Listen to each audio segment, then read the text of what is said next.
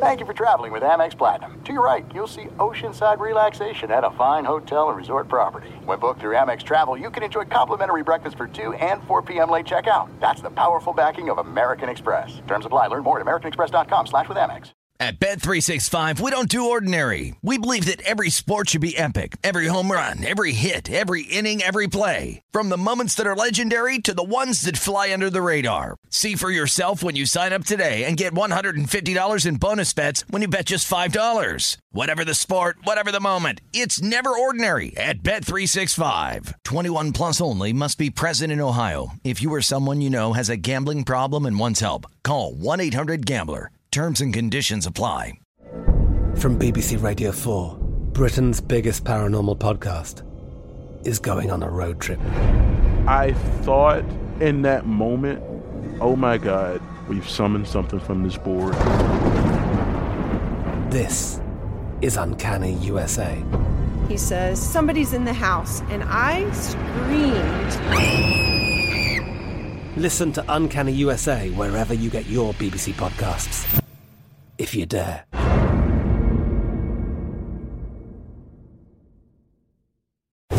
Breaking down every game, every day in Major League Baseball, this is the Baseball Betting Show. Here is your host, Greg Peterson. Hey, warmer for the low. Welcome to lovely Las Vegas for the Baseball Betting Show with myself, Greg Peterson, now part of the VSiN Family Podcast. We've got a great podcast for you. In segment number 2, we're going to be joined by Rob Donaldson. He does terrific work doing the show/podcast Rob's Best Bets, which you're able to find on youtube.com/Rob Donaldson. He does an amazing job taking a look at the game of baseball, does an incredible job on college basketball, and so much more. And we're going to be discussing how to handle some of these very chalky money line situations, like the Mariners being nearly a $3 favorite against the Oakland A's, the Atlanta Braves being a big favorite against the Colorado Rockies. We're going to be taking a look at the lay of the land when it comes to the AL West. Certainly, we're going to be hitting that big series between the Brewers and the Cubs, and we're going to get his best bets for Tuesday, as in the final segment, going to be taking a look at all these games as I give you picks and analysis on every single game on the betting board for this Baseball Tuesday as we touch them all. If you have a question, comment, segment idea, what have you for this podcast, you do have one of two ways to be able to fire this in. First one is my Twitter timeline at GN_41. Keep in mind, letters EM, they mean does not matter, so as per usual, please do send these into the timeline. Other ways, find an Apple Podcast review. If you rate this podcast 5 stars, it is very much appreciated. And then from there, you're able to fire in whatever you'd like to hear on this podcast via that 5-star review. Always do keep in mind with the recap, I do have to do this a little bit in advance. So Greg Peterson experiences from Monday through Friday, midnight to 3 Eastern Time, Pacific Time. That'd be 9 to midnight. So do have some games that are still going on, especially on the West Coast, but let's take a look at everything that we did get on the board for Monday. Try to find some trends and try to get to know these teams a little bit better. Games from yesterday is Greg buzzing about. Here is the rowdy recap. Of course, with the DK Network right to pick, I take a under with the team that has been the top under team in all of baseball, in the Cleveland Guardians, and they had this game over in the second inning, so I will look to do better because that was a very poor effort from myself on Monday. As I do this podcast, the Twins are up 10-6 going into the 8th inning. Would be very stunning to see anything else happen other than a Twins win here as Xzavion Curry just completely destroyed. Gives up 6 runs over the course of 2 innings, including a grand slam. Hitting that grand slam, Mr. Royce Lewis, his 8th home run season, who has been a big difference maker, by the way, for the Minnesota Twins. Matt Wallner and Ore Polanco, they were both able to get home run number 10 of the season. That comes off of Daniel Norris. He gives up 4 runs in 2 innings. From there, you've had Eli Morgan, Anyel De Los Santos give you 3 scoreless innings, and James Karinchak is trying to stem the tide. Meanwhile, Bo Naylor for the Guardians, he was able to get his 6th home run season as Kenta Maeda. Rough start for him as well, by far his worst start since coming off the injured list. 6 runs surrendered over the course of 4 innings. Josh Winder has lent 2 scoreless innings from there. And Cody Funderburk in his MLB debut, 2 scoreless innings as well. This game is all final as the Baltimore Orioles, they take down the Chicago White Sox by a count of 9-0. Michael Kopech, as expected, he got crushed, giving up 4 runs over the course of 4 innings for Baltimore. It was actually Anthony Santander went deep off of the bullpen for his 25th home run season, lone bomb of the game, as Edgar Navarro gives that one up. Gives up 5 runs over the course of an inning. Sammy Peralta actually pitched 3 innings of relief scoreless, so he did his part. And for Baltimore, really doing his part, Grayson Rodriguez. ever since he got sent back up from the minor league level, he's given up 3 runs or fewer in all but one of his starts. That was his first start back up against the Dodgers. Gives up a 1 hit and 6 scoreless innings. Jacob Webb, DL Hall, they combined for 2 scoreless innings from there, and Shintaro Fujinami was able to end the scoreless inning as the Chicago White Sox bottom 3 team in the big leagues with regards to win percentage since the All-Star break. The Washington Nationals have won 25-17 since the All-Star break, but one of those 25 wins was not on Monday. They lose to the Toronto Blue Jays by a count of 6-3 as Josiah Gray.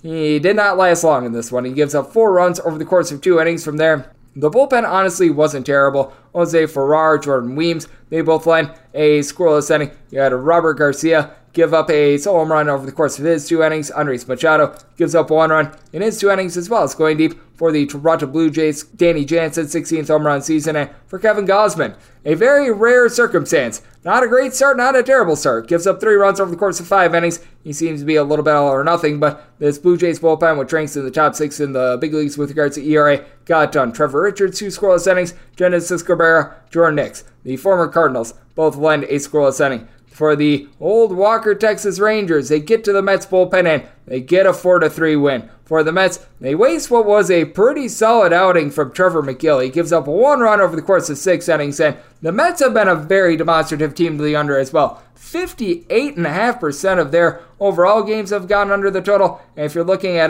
right around 66.7% of games have went under, as you had Sean Reed Foley from there give you a scoreless inning, Sam Coonrod, bare outside the bullpen, but Trevor got, giving up 2 runs over the course of an inning, and Brooks Raley gives up a run in his third of an inning as well. And for the Mets, they got a pair of home runs. Brandon Nimmo, 19th home run season off of John Gray, and DJ Turn It Up Stewart gets his 7th. That also comes off of Gray, who gives up 3 runs over the course of 6 innings. But Martin Perez, 2 scoreless innings out of the bullpen. Jose Leclerc, that was big for a Texas team that had lost 7 out of their last 8 games. And for the Rangers, they go 3 of 10 with men in scoring position to be able to get that one to the window. Back-to-back good starts for Luis Severino, and back-to-back wins in Luis Severino starts for the Yankees. They take down the Detroit Tigers by kind of 4-1. Reese Olson also entered in this game struggling, and he punched out 10 in 4 1/3 innings. Problem was he jacked up his pitch count to 100 and had to leave very early. From there, Brendan White, 5 outside the bullpen, scoreless. Jose Cicierno, though, gives up a run in an inning. Alex Langland's a scoreless inning, but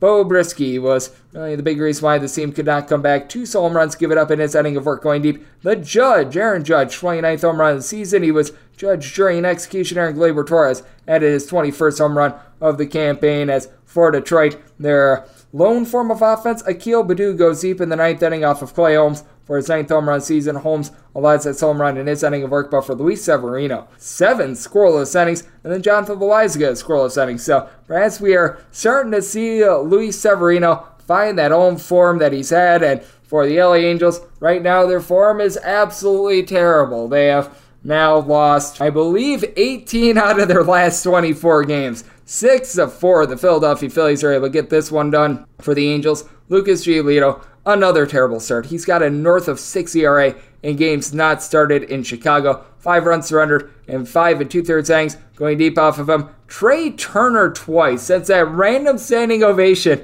he has been like the best hitter in all of baseball. 16th and 17th home runs of the season. Bryce Harper also, his 10th home run since the All-Star break. 13th home run of the campaign. From there, Aaron Loup gives you a pair of outs out of the bullpen, scoreless. Dominic Leone, 1 2/3 innings. He allows a run, and for the Philadelphia Phillies, you had Taijuan Walker give up 3 runs over the course of 5 1/3 innings, but you had the bullpen have his back. Jeff Hoffman, pair of outs out of the bullpen. Matt Strahm, he gave up 1 run in 2/3 of an inning. For Walker, actually 2/3 of an inning, 5 2/3 innings, but Gregory Soto, Craig Kimbrell, they both lend a scoreless inning of their own, so the Phillies, they stay hot. Also looking to stay out is the Milwaukee Brewers. They entered into Monday on a 8-game win streak. As it stands right now, they are up 6-2 going into the 9th inning, so they should be able to extend this. Wade Miley had himself a party out there in Chicago. Did allow a pair of home runs in his 6 innings, but they were both solo shots. Ian Happ, 16th home run season. Patrick Wisdom, his 21st, and for James Hitayan, the struggles continue. 4 runs earned, 5 runs in total surrendered over the course of 6 innings, with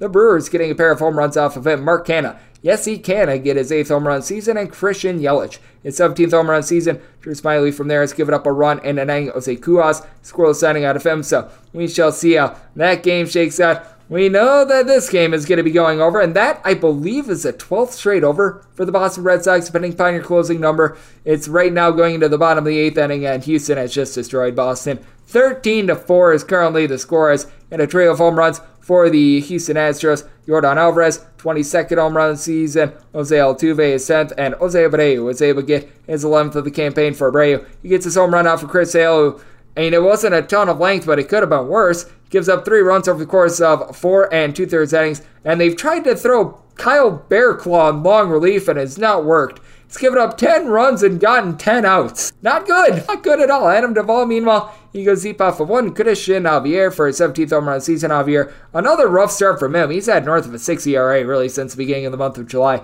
4 unsurrendered over the course of 4 innings, but Kendall Graveman a scoreless inning. Jose Urquidy in long relief has also been able to end 2 scoreless innings. Looks like the Pittsburgh Pirates should be able to get this one done. Currently up going into the 9th inning, 5-0 on the Kansas City Royals as Yohan Oviedo. He's currently pitched 7+ innings of scoreless baseball. Meanwhile, for the Royals, Zach Greinke gives up 2 runs over the course of 4 2/3 innings, and Taylor Hearn, as he always does, he gives up runs. He has given up 2 runs in his inning of work. Tucker Davidson, 4 outs out of the bullpen scoreless. Jackson Kowar, he was able to lend a scoreless inning as well. It's been a very strange Kansas City Royals team, to say the least, and a team that has been playing quite a few more overs recently. Overall, for the season, they have played right around about 55% of their games to the over, with the final in that one a little bit pending. We aren't going to be able to give you too much in the West Coast games. Diamondbacks and Dodgers just getting started. Giants and Reds as well, along with Mariners and A's. So we will clean those up in the AM, and I think that we know how the Mariners and the A's game is going to go, as the Mariners in the second inning already having a lead. We also have this game that is hanging in the balance. It is the Atlanta Braves and the Colorado Rockies. Currently 4-4 going into the top of the 6th inning, as you've gotten a pair of home runs for Atlanta. Austin Riley, 31st home run of the season. Ronald Acuna Jr. is 29th, as Austin Gomber allowed the home run to Riley. He completed just 2 2/3 innings, giving up 2 runs. I think that he had to be replaced due to injury, as Carl with the K. Kaufman is coming in long relief, giving up 2 runs in 2 2/3 innings as I record. And Ryan McMahon, he got his 22nd home run campaign. That comes off of Bryce Elder, who's went 5 innings, giving up 4 runs, 82 pitches thus far. So we shall see how far the bullpen needs to take them. And the Padres currently up in the 9th inning by a count of 2-1. Blake Snell, he just continues to be awesome. He continues to give up walks as well, as he's given up at least 3 walks in now 9 out of his last 11 starts. But you know what? 7 scoreless innings. It's still 7 scoreless innings. Punched out 9, and Robert Suarez from there did give up a base home run. Going deep for St. Louis, Paul Goldschmidt, 22nd home run season, and Adam Wainwright,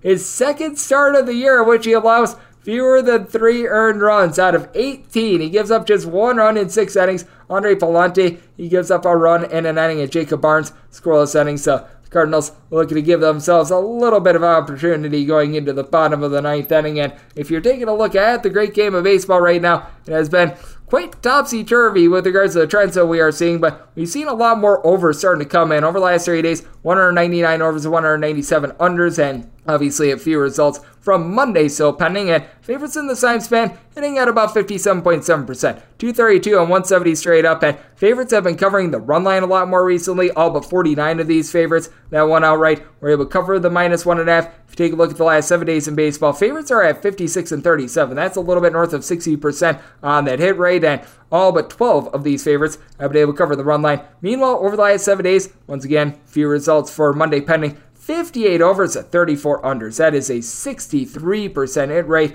to the over. And if you're looking at the season to date, the under still has the advantage, but it's become a little bit more thin. 949 unders to 936 overs. So the over is making a bit of a charge. Meanwhile, favorites overall for the season hitting just about 58%. 1,130 and 815. And among these favorites, we have seen now a grand total of 287 fail to cover the run line. So that's what we're seeing right now in Major League Baseball, and that's what we all got on Monday. Coming up next, we turn it forward to Tuesday, take a look at the very white-hot AL West, the Seattle Mariners. We're going to be diving in on the Cubs versus Brewers and so much more with Rob Donaldson, who does great work over at Rob's Bets right here on the Baseball Betting Show with myself, Greg Peterson, now a part of the VSiN Family Podcast. This is it. We've got an Amex Platinum Pro on our hands, ladies and gentlemen. We haven't seen anyone relax like this before in the Centurion Lounge. Is he connecting to complimentary Wi-Fi? Oh, my. Look at that. He is.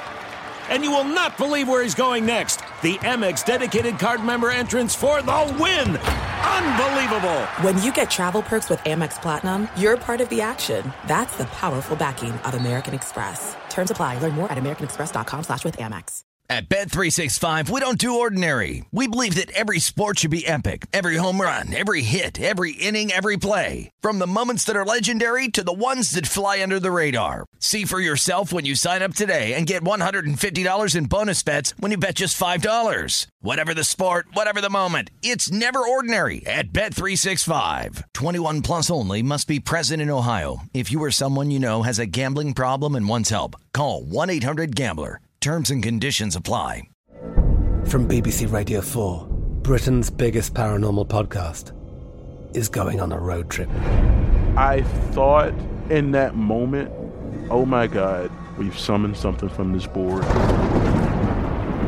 This is Uncanny USA. He says, somebody's in the house, and I screamed. Listen to Uncanny USA wherever you get your BBC podcasts, if you dare.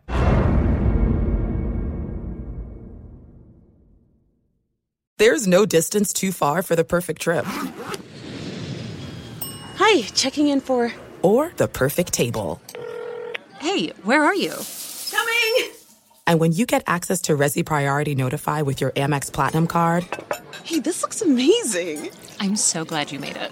And travel benefits at fine hotels and resorts booked through Amex Travel, it's worth the trip. That's the powerful backing of American Express. Terms apply. Learn more at americanexpress.com/withAmex.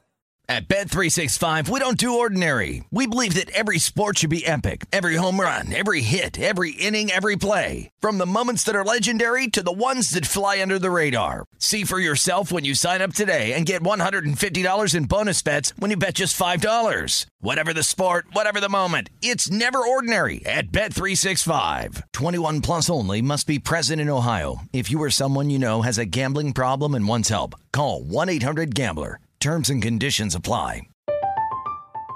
I'm Katya Adler, host of The Global Story. Over the last 25 years, I've covered conflicts in the Middle East, political and economic crises in Europe, drug cartels in Mexico. Now I'm covering the stories behind the news all over the world in conversation with those who break it. Join me Monday to Friday to find out what's happening, why, and what it all means. Follow The Global Story from the BBC wherever you listen to podcasts. Are you ready to become a winning sports bettor? Schedule a call with SBIA to find out how their service can make you a long-term winning player. They've developed an innovative algorithm that maximizes units return, and they are so confident in their system that they offer a money-back guarantee. Sign up by October 31st and get their MBA package at no cost until they reach 10 net units. They treat sports betting like a business. So if you want to learn how to make your sports betting dreams a reality, visit them at SBIA1.com and check them out on social media at SBIA Sports. Breaking down every game, every day in Major League Baseball. This is the Baseball Betting Show. Here is your host, Greg Peterson.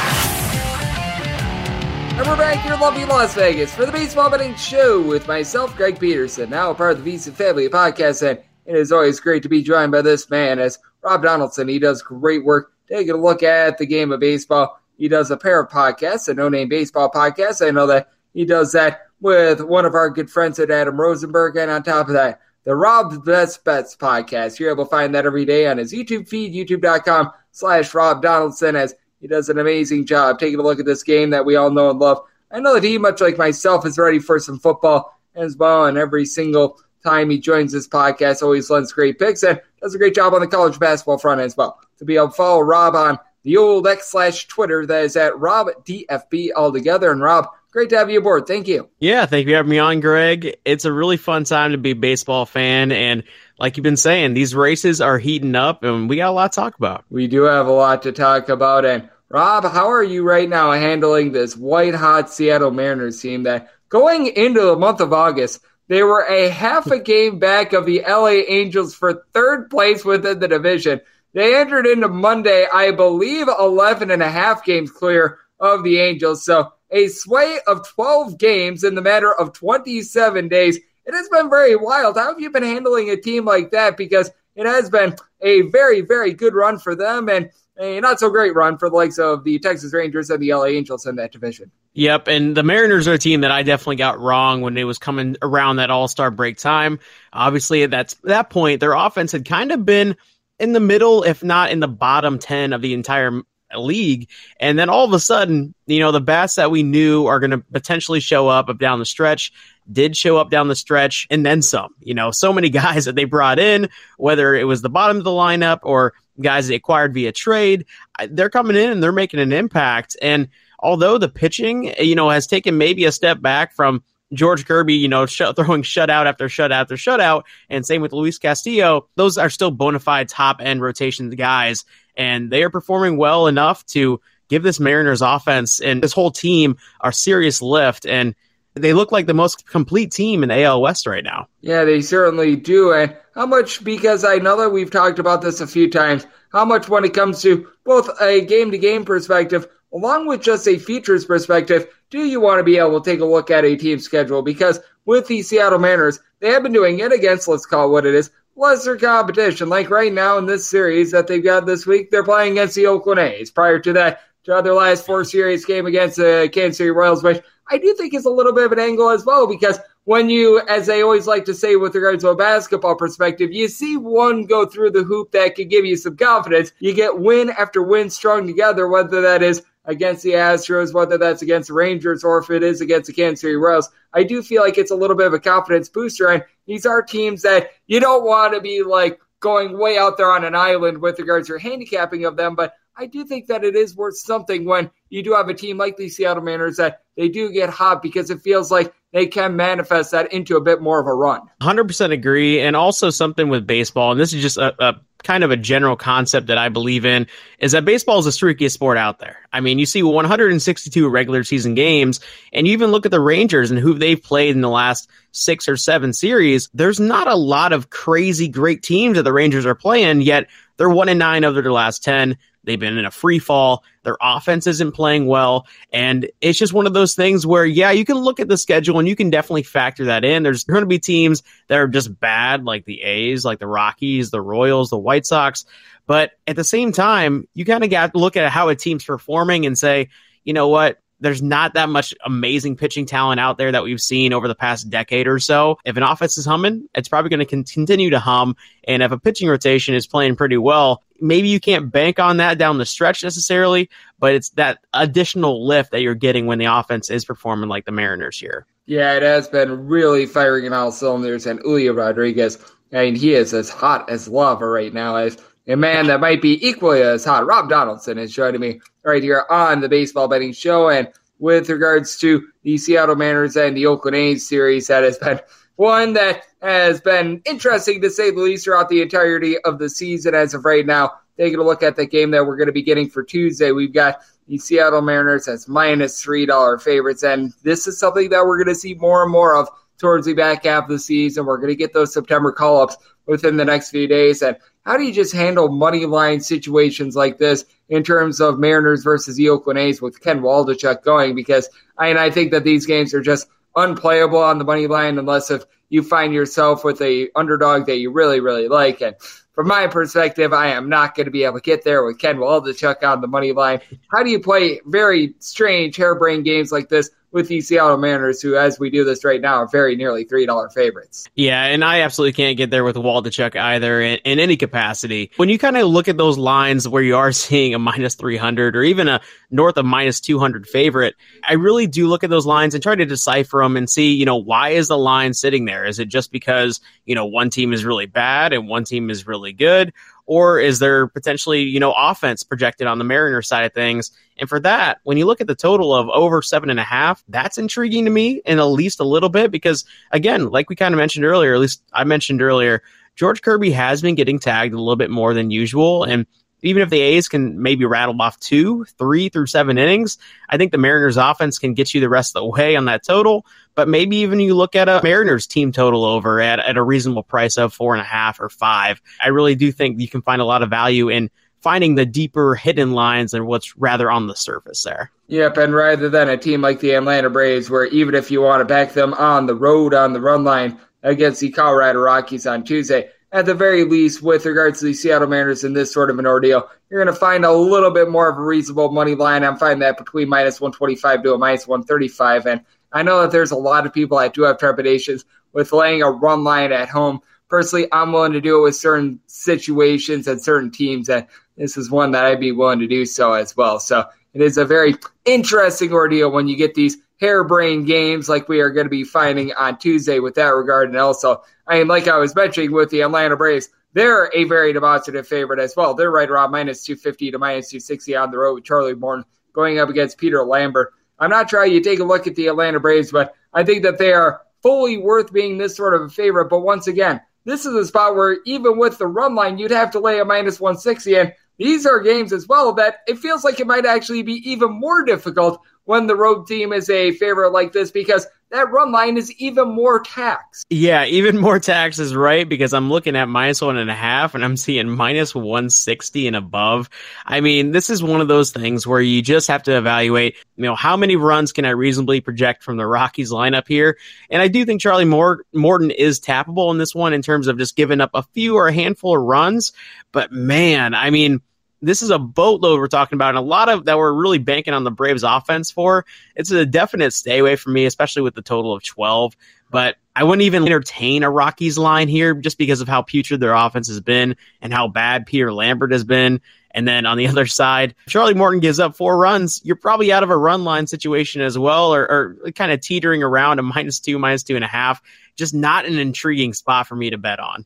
It's a rough ordeal, and I mean, if I had to take one side right now, I'd be looking at the Atlanta Braves on that run line, but it's not something where it's like, oh yeah, there's your stone cold lead pike lock of the century. Lay a minus 160 on a run line of the Atlanta Braves against the Colorado Rockies. There are going to be plenty of other games on the board, to say the least, that's going to be on the show. We do have Rob Donaldson. He does tremendous work handicapping the great game of baseball, and I know that we're two guys that we enjoy the NL Central, and this one is going to be much easier to be able to bet on. There's a much more easy way to be able to take a look at a side and a total here, as we've got the Brewers and the Chicago Cubs. Justin Seal is going for the Cubs. Corbin Burnes is on the bump for the Brewers. And most places do not have a total up on this game because that's going to be based on the Wrigley Field wind. But at last check, it looks like the wind is going to be blowing in at north of 10 miles per hour. So very good conditions for pitching. And with the Cubs, they're right around a minus 130 favorite. How do you evaluate this sort of a game? Because I always find Corbin Burnes to be an interesting pitcher in that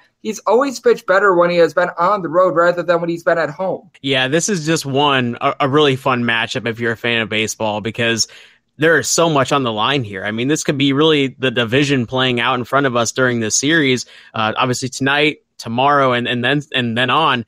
And when you look at Justin Steele and Corbin Burnes, these are their guys. These are the guys that in a win-off type of situation, these are the pitchers you'd be seeing. And for that reason, I really do think these two guys are going to understand the gravity of the moment. And at least through the first half of this ball game, I think we're going to see a really low-scoring affair. Well, now, once the bullpens kick in, and both of these offenses have actually been putting up a lot of runs as well, maybe the floodgates start to open late, but I would really cut this game in half, look at the first 5, maybe in the first 3 innings, and say, I'm going to blindly take the under because I really do think there's going to be some really good value there. And I will say with the Brewers, they've actually done quite a nice job with their bullpen as well. Abner Uribe is someone that I think has been very impressive, and if you're able to get the ball to Devin Williams, he's blown a few games this year, but all in all, he's been a guy that has been very trustworthy in a year where there's not been a lot of trustworthy bullpens. And how have you been sort of trying to mitigate that? Because I do think that there are a few bullpens that you're able to bank on. Like prior to Felix Bautista going down with an injury, the Baltimore Orioles were one of those teams that I would always feel better about taking them a little bit more on a full game rather than a first 5, because you knew that you would have, if you had a lead in the 8th and 9th inning, probably a win in the bank with them. Now that is very much in question, and I do think that it is a case where there are some bullpens that you want to try to be able to put yourself on the side of, like I was mentioning with the Orioles, and at the same time, teams like the Washington Nationals, even though they are playing very good baseball right now, the Colorado Rockies, you go down the list, those are bullpens where I feel like you fully do want to fade. Oh, 100%, especially post-trade deadline where some of these teams really sold off their entire bullpen. And we're seeing it play out with the White Sox and with the Cardinals, with the Angels, even with them actually retaining their pieces, have just absolutely fallen off a cliff. And then the Royals, the Rockies, the A's, all of these teams who really just sold off all their bullpen members are the worst since the trade deadline. And because of that, it's really tough to take those teams on a full game money line. You really have to kind of cut the game down in half or just take a full game over and maybe bank on those bullpens kind of faltering. But when you look at a team like the Tigers, or maybe even like the Nationals a little bit as well, I do think they retained enough bullpen pieces, and we're starting to see some guys emerge out of that Nats bullpen. So you really got to monitor usage with these teams that maybe only have 2 or 3 guys who are reliable. But on those days when those guys can be in play, I really do think there's an angle in taking the under in those certain spots. And as I like to call it with the Nationals, it's been a survival of the fittest with the bullpen, as the guys that have been able to get out have stayed. The guys that have not been able to, they have been eliminated. Like we are no longer seeing Amos Willingham and his 8 ERA. Meanwhile, Hunter Harvey has been allowed to stay. So that has been something that has been intriguing to take a look at, as Rob Donaldson, he does great work over at the Rob's Best Bets show, is joining me right here on the Baseball Betting Show. And I think that this is intriguing as well, because you were talking about baseball being such a streaky sport. How do you take a look at a team like the Boston Red Sox that, if you were taking a look at closing numbers on totals with the Red Sox going into Monday, I believe that each of their last 11 games and went over the total. Maybe there was an under along the way, but from my count, there was 11 straight overs with the Boston Red Sox. We're now finding a total of 10 shaded up to the over between JP France and Brian Bayo going in this one for Tuesday. We do not know if the over hit or not in Monday as we record this, but how do you take a look at a team like the Boston Red Sox that they have been hitting overs like wildfire? Because I think there's 2 approaches to take. One, they are very streaky with the offense that it maintains. And 2, what comes up must come down. Absolutely agree, because over the last 15 games, this is the top 5 offense in all of baseball, and the Astros are sitting 2 runs underneath their total over the last 15 games as well. So you're looking at 2 teams that can definitely put up runs. I'm torn in this matchup because Brian Bayo has been my favorite back all season long. This guy has carried so much water for me in terms of just making me money, and it doesn't look like he's poised to slow down at any point either. He really hasn't had any bad advanced numbers or on the surface numbers all season long. And so when you are seeing a number like a minus 118 or a minus 115 on the Red Sox money line, I think you have to go for it, especially against JP France, who has had a lot of volatility this season, and especially coming off his worst start of the year, just kind of a mental hurdle to see if he can get over it. And for that reason, I like a money line. I like a run line. I really like the Red Sox just in general. Yep, and I am in full agreement there, just because with JP France, this guy has been overdue for regression, in my opinion, and it feels like it is finally starting to come. And is there anything else that has really been standing out to you on the board for Tuesday as we do this show? Because we do have a lot of set starters for Tuesday, which is very nice, and we've got ourselves a very full board and a lot of interesting games. So anything else that's really standing out to you? Yeah, I definitely look at that Yankees-Tigers game, and the fact that you're catching the Tigers with a pretty good line here with Tariq Skubal on the bump, I really do think this guy is going to be one of the emerging stars in this sport. And I know a lot of Yankees fans have been clamoring for Michael King to become a part of the rotation guy, especially when they're seeing guys like Johnny Brito go out there and pitch 3 innings and give up 7 earned. But man, Michael King under the hood has kind of looked rough over the last 5 outings. And when you look at Tariq Skubal in this Tigers lineup, I really do think they can put up a lot of runs here. So I would take them on the money line, and I would take them on the run line all the way up to -2. It has been so interesting to take a look at them all season long, as we've got a lot of volatility going in baseball. We were talking about throughout the show, a lot of streakiness, both to the good and to the bad, but we are always on a hot streak when we've got you on the show, Rob, because you do a great job with your picks. You do a great job breaking down this game that we all know and love. So let the good people at home know it's all on tap for you and how people can follow along on social media and other platforms. Yeah, the best way to keep in touch with what I'm doing is just to follow me on X or Twitter or whatever you want to call it at RobDFB. From there, you can find the podcast that I do with Greg or with Adam, or my YouTube channel where I post my videos, or I try to do them daily. Greg, I always want to thank you for having me on. It's great to talk ball with you, and we got a fun little next month or so left to play here. Oh, we certainly do have a fun next month plus of the regular season, and we get playoff baseball, and there are a few things quite like playoff baseball. I am certainly here for that, and I'm always certainly here to talk with our good friend Rob Donaldson. He does such an amazing job taking a look at this game. Big thanks to him for joining me on the Baseball Betting Show, now part of the VSiN Family Podcast. And coming up next, it is that time of the podcast. I give you picks and analysis on every game on the betting board for this Baseball Tuesday as we touch them all. This is it. We've got an Amex Platinum Pro on our hands, ladies and gentlemen. We haven't seen anyone relax like this before in the Centurion Lounge. Is he connecting to complimentary Wi-Fi? Oh, my! Look at that! He is!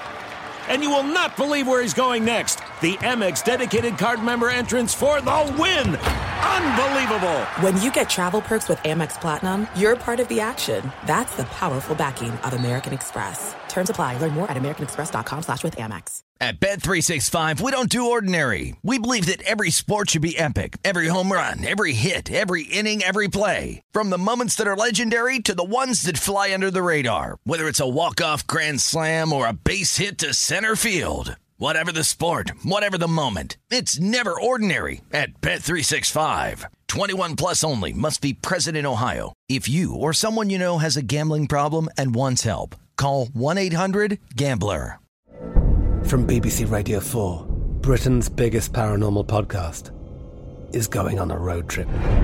I thought in that moment, oh my God, we've summoned something from this board.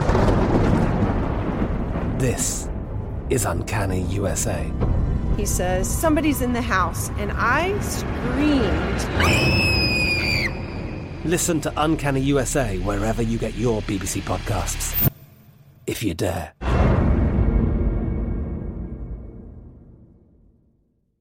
There's no distance too far for the perfect trip.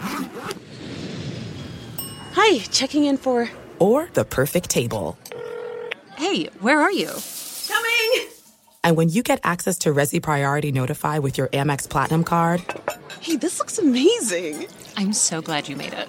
And travel benefits at fine hotels and resorts booked through Amex Travel, it's worth the trip. That's the powerful backing of American Express. Terms apply. Learn more at americanexpress.com/withAmex. At Bet365, we don't do ordinary. We believe that every sport should be epic. Every home run, every hit, every inning, every play. From the moments that are legendary to the ones that fly under the radar. See for yourself when you sign up today and get $150 in bonus bets when you bet just $5. Whatever the sport, whatever the moment, it's never ordinary at Bet365. 21 plus only. Must be present in Ohio. If you or someone you know has a gambling problem and wants help, call 1-800-GAMBLER. Terms and conditions apply.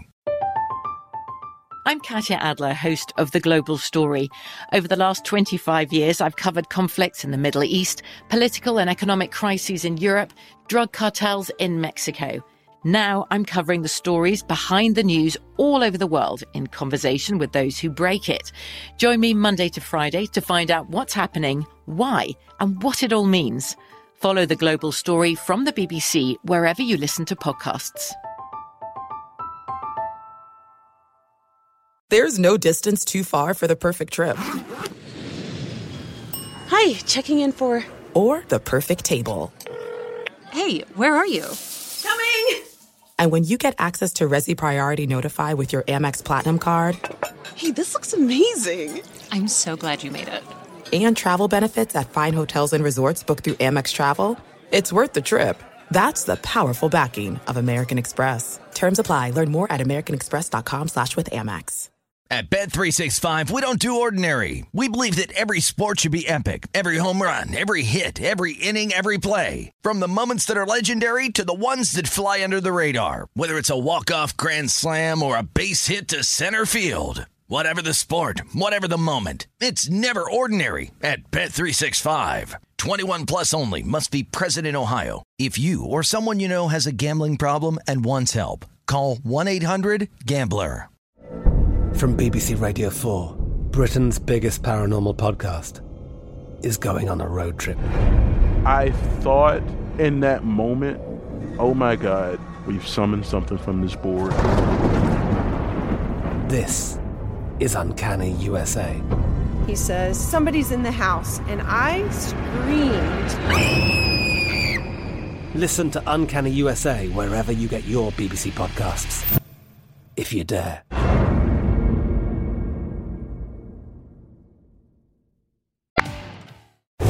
Breaking down every game, every day in Major League Baseball, this is the Baseball Betting Show. Here is your host, Greg Peterson. And we're back here in lovely Las Vegas for the Baseball Betting Show with myself, Greg Peterson, now part of the VSiN Family Podcast. Always great to be joined by Rob Donaldson. He does great work with the No Name Baseball Podcast and the Rob's Best Show, which you're able to find on his YouTube feed, youtube.com/Rob Donaldson. He does a tremendous job. Take a look at the game of baseball. I know that he is set for some football, much like myself, and is always in college basketball mode, much like myself as well. So, always a pleasure to be able to get Rob aboard. Big thanks to him for joining me in the last segment. Now it is that time of the podcast. I give you picks and analysis on every game on the betting board for this Baseball Tuesday as we touch them all. If a game is listed on the betting board, Greg has a side and a total on it, so it is time to touch them all. Do note that as per usual, any changes that are made to these plays will be listed up on my Twitter feed at @GUnit_81, and we are going to be going in Las Vegas rotation order. This is where we go with the National League games first, then the American League games. Any interleague games, those are going to be at the bottom.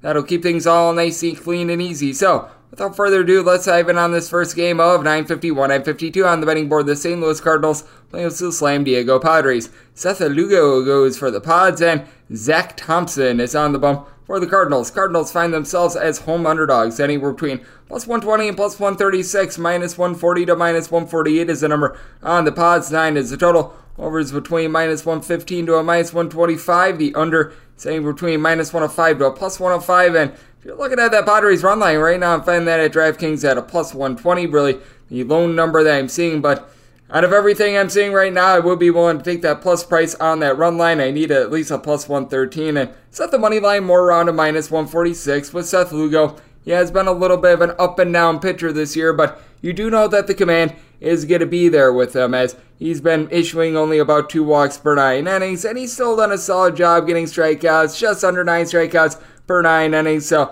nothing amazing, nothing terrible, and he gets to go up against a lineup in the St. Louis Cardinals that has been missing a few pieces. Lars Nootbaar being out of the fold, that does hurt them. Good news is they do get back Nolan Gorman, so you got the two Nolans and Arenado and Gorman combining for about 50 home runs. Both of these guys but able to give you about a 325 on base, but Bond the Fold has been hurting this team a little bit when you have Austin Kanizer out there. He's been okay at the catcher spot, but Wilson Contreras has been a little bit more consistent at being able to get on base, especially the latter part of the season. Tyler O'Neill, Tommy Edman, both hitting about 240 in the outfield, has been a little bit shaky. And Jordan Walker, he has really fallen off recently, hitting about a 213 over the last 3 days, so that has been rough. And for the San Diego Padres, ever since they picked up Garrett Cooper at the trade deadline, the bottom of the fold has been better. You sometimes do have the likes of Matt Carpenter, Trent Grisham, Gary Sanchez hitting below 215 at the bottom of the fold, but with someone like a Cooper giving you 14 home runs, about a 260 average, that's big. As he, Fernando Tatis Jr., Xander Bogaerts, and Juan Soto all were in the starting lineup yesterday, and all were hitting between about 262, 261. Obviously, Soto's on-base percentage is a little bit more demonstrative, and he has been able to give you those 25 home runs, but very equal there. And I will say for Juan Soto, struggling recently over the last 3 weeks, hitting below the Mendoza line of 200, so that's a little bit of an issue. You've got Austin Kim, who post All-Star break has been hitting right around 300. He has been incredible. He's one of the top players with regards to WAR and all baseball. And for the Padres, they've been able to pick it up a little bit with their bullpen recently, as in the middle of June into early July, it was a little bit rough. And you still do have someone like a Nick Martinez giving you about a 4 ERA, but been very impressed by Tom Cosgrove, .63 ERA.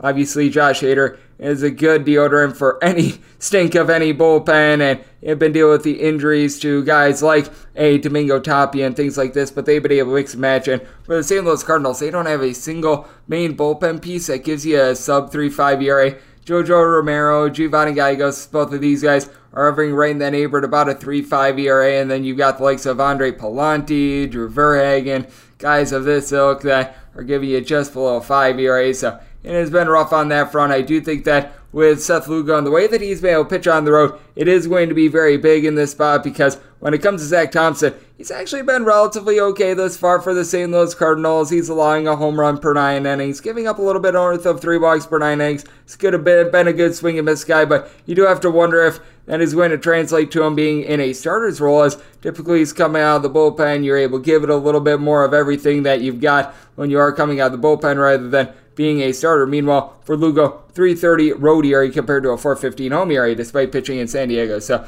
this is a spot where I'm willing to lay the 1.5 with the Padres needed at least a plus 115. And here at a 9, looking at the over, set my total at a 9.3, 953, 954 on the betting board. It is the Milwaukee Brewers. They are on the road. They are facing off against the Chicago Cubs.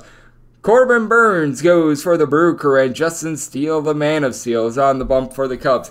Cubs open up anywhere between about a minus 125 to a minus 130 favorite, plus 110 to a plus 120 is your number on the Brewers. Right now seeing an initial total of 8 under a minus 120, and the over is at even.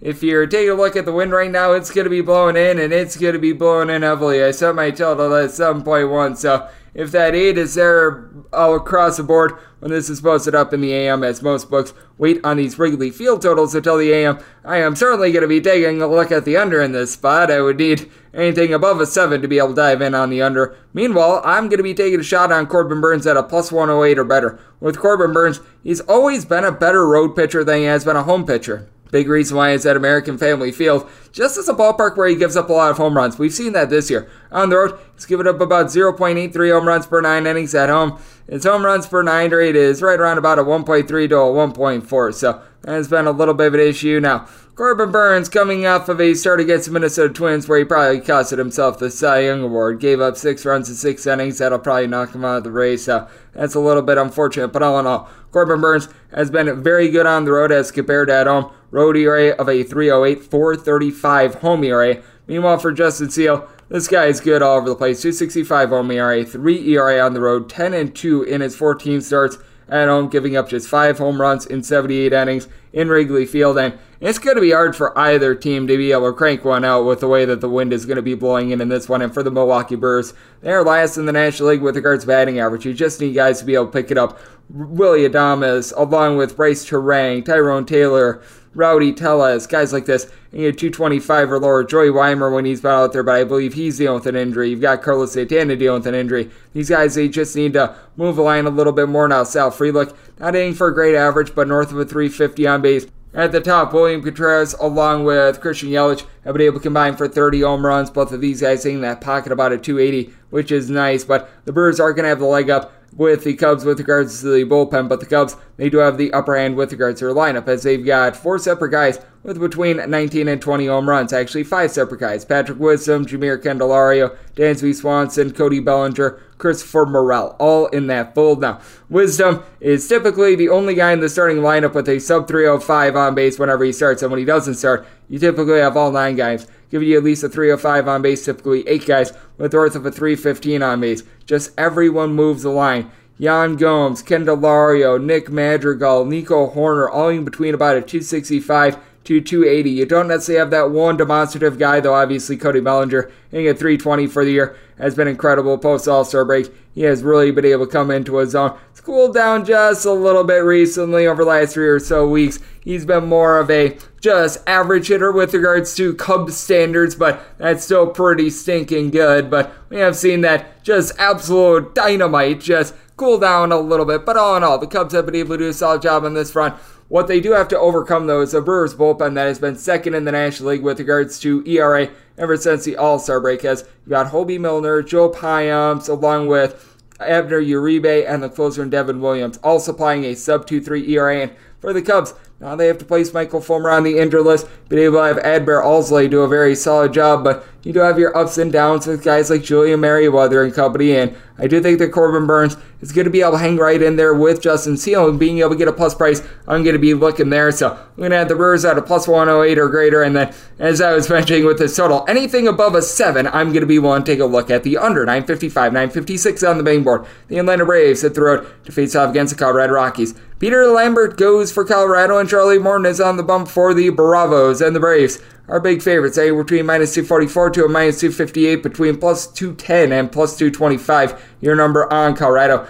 12 is the total. Over is minus 115. The under is minus 105. You're looking to lay a run and a half with the Atlanta Braves. You're going to need to lay between minus 160 to a minus 165 to be able to do so. And this is a case where I made the Braves a minus 243 on the money line. On the run line, I'm willing to go up to a minus 165. I don't want to be going any further than a minus 165. This is just a rough situation.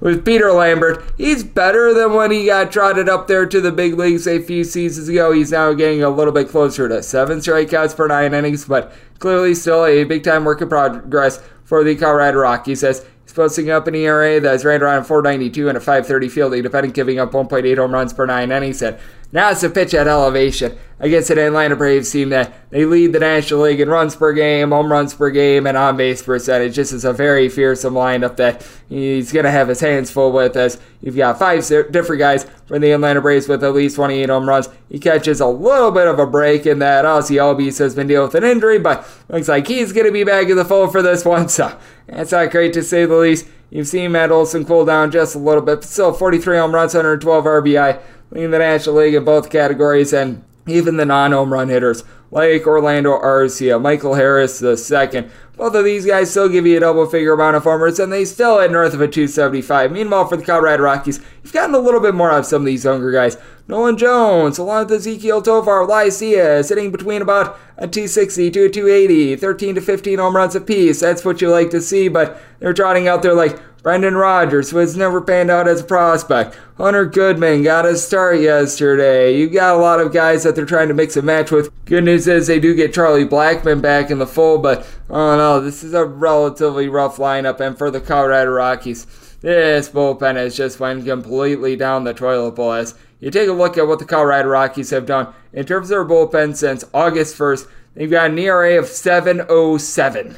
That's nearly a full point clear of the LA Angels, and we know the LA Angels struggles. I mean, for Daniel Bard, post All-Star break, he has been the biggest gas can perhaps in all of baseball. You have not been able to get the production out of Brent Suter, Justin Lawrence like you were able to at the beginning part of the season. You had quite a few guys with a sub-3 ERA that has went completely down the drain. And on the other side, you've got an Atlanta Braves team that have been second with regards to bullpen ERA since the beginning of the month of May, with Kirby Yates, Michael Tonkin, Joe Jimenez being able to supply a sub-3.5 ERA, Rossio Iglesias being able to close out games, and for Charlie Morton, he's been able to do a very rock-solid job for this team last few seasons in terms of being able to get strikeouts to come in. Has been a little bit spotty. That has been the case once again this year. He is still giving out in the neighborhood about 4 walks per 9 innings, but strikeouts continue to be there, and he's been a relatively solid pitcher on the road. 3.23 home ERA, 3.53 ERA on the road, and it's given up 2 home runs in 66 and a third innings.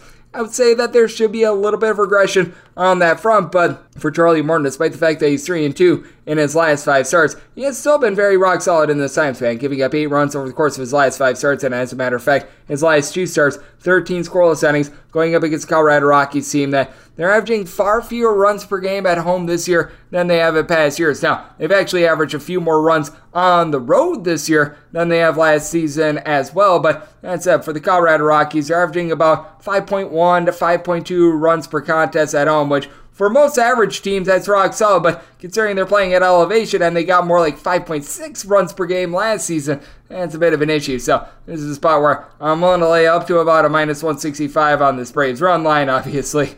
This is a rough ordeal, to say the least, with regards to this game, and at a 12, looking at the total, set my total at 12.1, 957, 958 on the betting board. The San Francisco Giants playoffs, the Cincinnati Reds. Yes, we're on to Cincinnati, and they are on to Brandon Williamson getting the start, and Alex Cobb goes for the Giants. And the Giants find themselves as favorites, anywhere between minus 155 to a minus 162, between a plus 136 and plus 147. Your number on the Reds, 8 to 8.5 is the total on the 8. Over is minus 120. The under is even on the 8.5. Over and under, anywhere between minus 105 to a minus 115. For the Giants, set them on the money line at a minus 152. If you're taking a look at the run line, you're going to be finding that in between about a plus 120 to a plus 130. If I could get closer to a plus 135, I'd be willing to dive in here. Or if I'm able to get more like a plus 152 on Brandon Williamson as well. So right now, this is a little bit of a wait and see. Whatever way we find the line moving is where I'm going to be falling on this game, because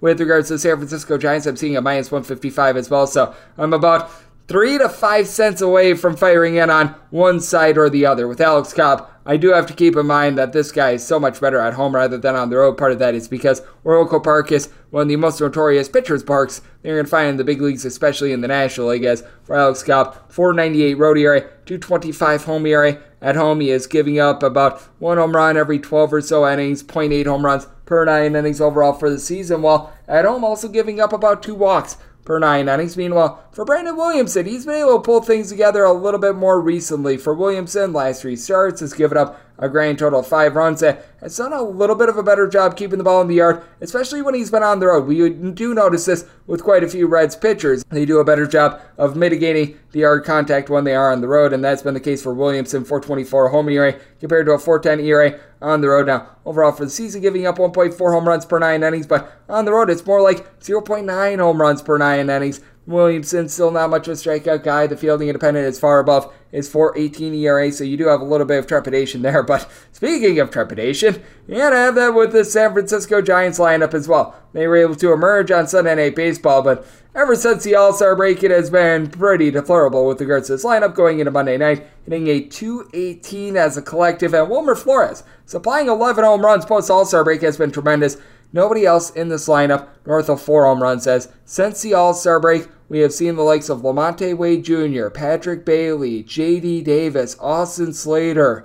These guys all hitting below a 215. Casey Schmidt, post All-Star break, hitting below a 135. It has been rough to say the least. And the Cincinnati Reds, they're dealing with their ailments as well, having out the full Joey Votto, along with Matt McClain, Jake Fraley. That is really starting to take a toll on the Cincinnati Reds team as well. You still have Spencer Steer, who's able to steer the ship. He's been able to give the team 18 home runs, north of a 360 on base, and Fraley De La Cruz, he makes the amazing plays. He doesn't necessarily make the routine plays, though, so that's a bit of an issue, and now they're having to throw out their guys like Luke Melee for a few more at-bats. They've been looking to someone like a Novelli Marte, who's a young 21-year-old, but probably being thrust into these spots a little bit too soon. And the Giants, they do have the better bullpen in this situation as well. As for the San Francisco Giants, number 1 in the big leagues with regards to bullpen ERA ever since the beginning of the month of May. Both of the Rogers brothers, Camilo Doval, Ryan Walker, Luke Jackson, guys like this, they have been able to supply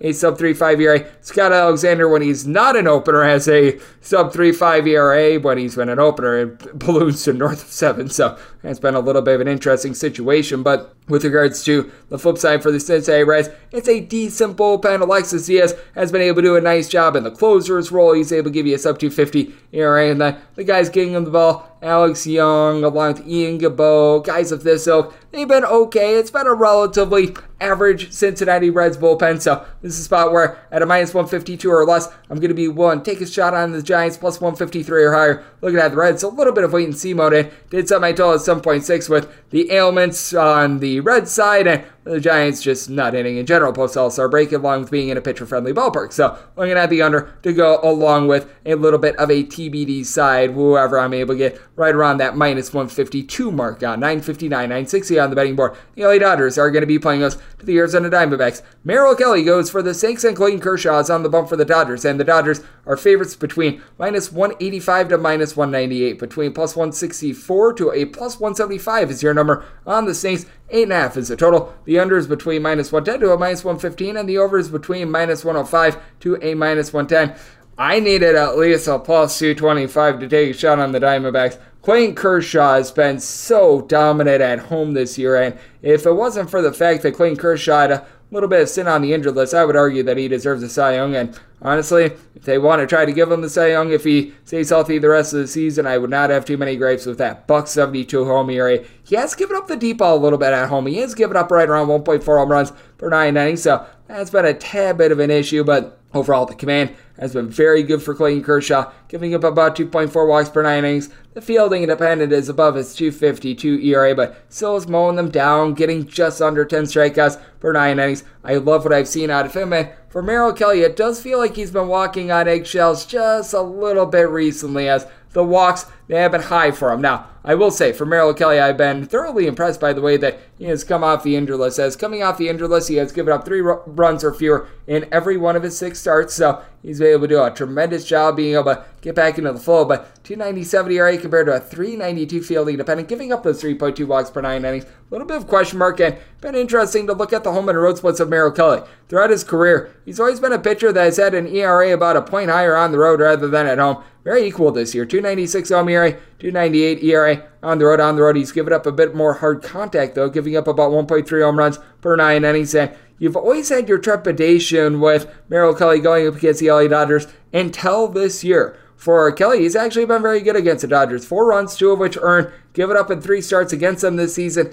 I do think that this Dodgers team is going to be able to catch up with them, though. This is a Dodgers bunch that, despite the fact that they're a pretty league average team with regards to their batting average, they do such a good job getting on base. Number 1 with regards to walks drawn on a per at-bat basis. Like, you take a look at Max Muncy, for example. 30 home runs. He's hitting at 200, but that on-base percentage, it's more around about a 325. Mookie Betts, 315 average, north of 400 on base. 35 home runs. Freddie Freeman, north of a 400 on base. 23 home runs. They have to deal with ailments to J.D. Martinez recently, but all in all, they've been able to do a very solid job with that regard. Meanwhile, for the Arizona Diamondbacks, you've got a big 4 for this team. Lourdes Gurriel, Ketel Marte, Corbin Carroll, along with Christian Walker, at least 20 home runs. Walker has been able to supply 28 bombs, hitting about a 270. The other 3 guys between 20 and 22 home runs, with Marte and Carroll both giving you about a 350 on base, but it is the bottom of the fold. That does hurt you a little bit. Geraldo Perdomo just hasn't been the guy that he was towards the beginning part of the season. He's been providing about a 236 average over the last 3 days. Jace Peterson is not giving you a lot. I like what Tommy Pham has been able to do, but also with the Arizona Diamondbacks, bottom 5 team with regards to bullpen ERA post All-Star break. It has been north of a 5, and it has been pretty ghastly as Miguel Castro is up to north of a 5 ERA. Scott McGough has been going up with regards to his ERA. Have not been able to get a lot out of these ancillary pieces as well. Paul Sewald, since he's come over from the Seattle Mariners in a Diamondbacks uniform, north of a 4.6 ERA. And for the LA Dodgers, they've had the best bullpen in terms of ERA post All-Star break in the big leagues, as you've got a big 3 with this team of Bruce Gratterall, Evan Phillips, and Caleb Ferguson being able to supply a sub-3 ERA, but on top of that, you've been able to get really good innings ever since he's come over in Ryan Brazier, giving you about a 1 ERA. You've been able to get a little bit more recently out of some of these guys that were cast-offs as well. Victor Gonzalez is back in the fold. He's looked relatively solid since his return. So, all in all, I do like the way that the bullpen has been able to come to the forefront as well. I do think that the Dodgers, they just have a deeper lineup. They do a good job of being able to find a way on base with their depth. They're able to do a nice job platooning against righties and lefties. And I think that Clayton Kershaw is going to cool down what has been a Hot Snakes team that entered into the series, having won, I believe, 10 out of their last 12 games. So, a circumstance where I'm going to be trusting in the Dodgers on the run line. I was willing to lay up to about a minus 115, getting this at a plus 105. I believe that all but 30 wins for the Dodgers over the last 2 seasons have been by multiple runs, so going to be trusting in that. Did semi tell it at 8.7. I do think that the Diamondbacks get a few runs off of Kershaw as he's been giving up the deep ball a little bit, so looking at the over and the run line of the Dodgers. 961, 962 on the betting board. It is the New York Yankees on the road facing off against the Detroit Tigers. Tarik Skubal goes for the Tigers, and Michael King, the King, gets the start for the Yankees. And with the Yankees, they are underdogs of plus 105. Meanwhile, minus 115 to minus 125. Your number on Detroit, 8.5 is the total. The over and the under are both at minus 110. And with the Tigers, I set them at a minus 144.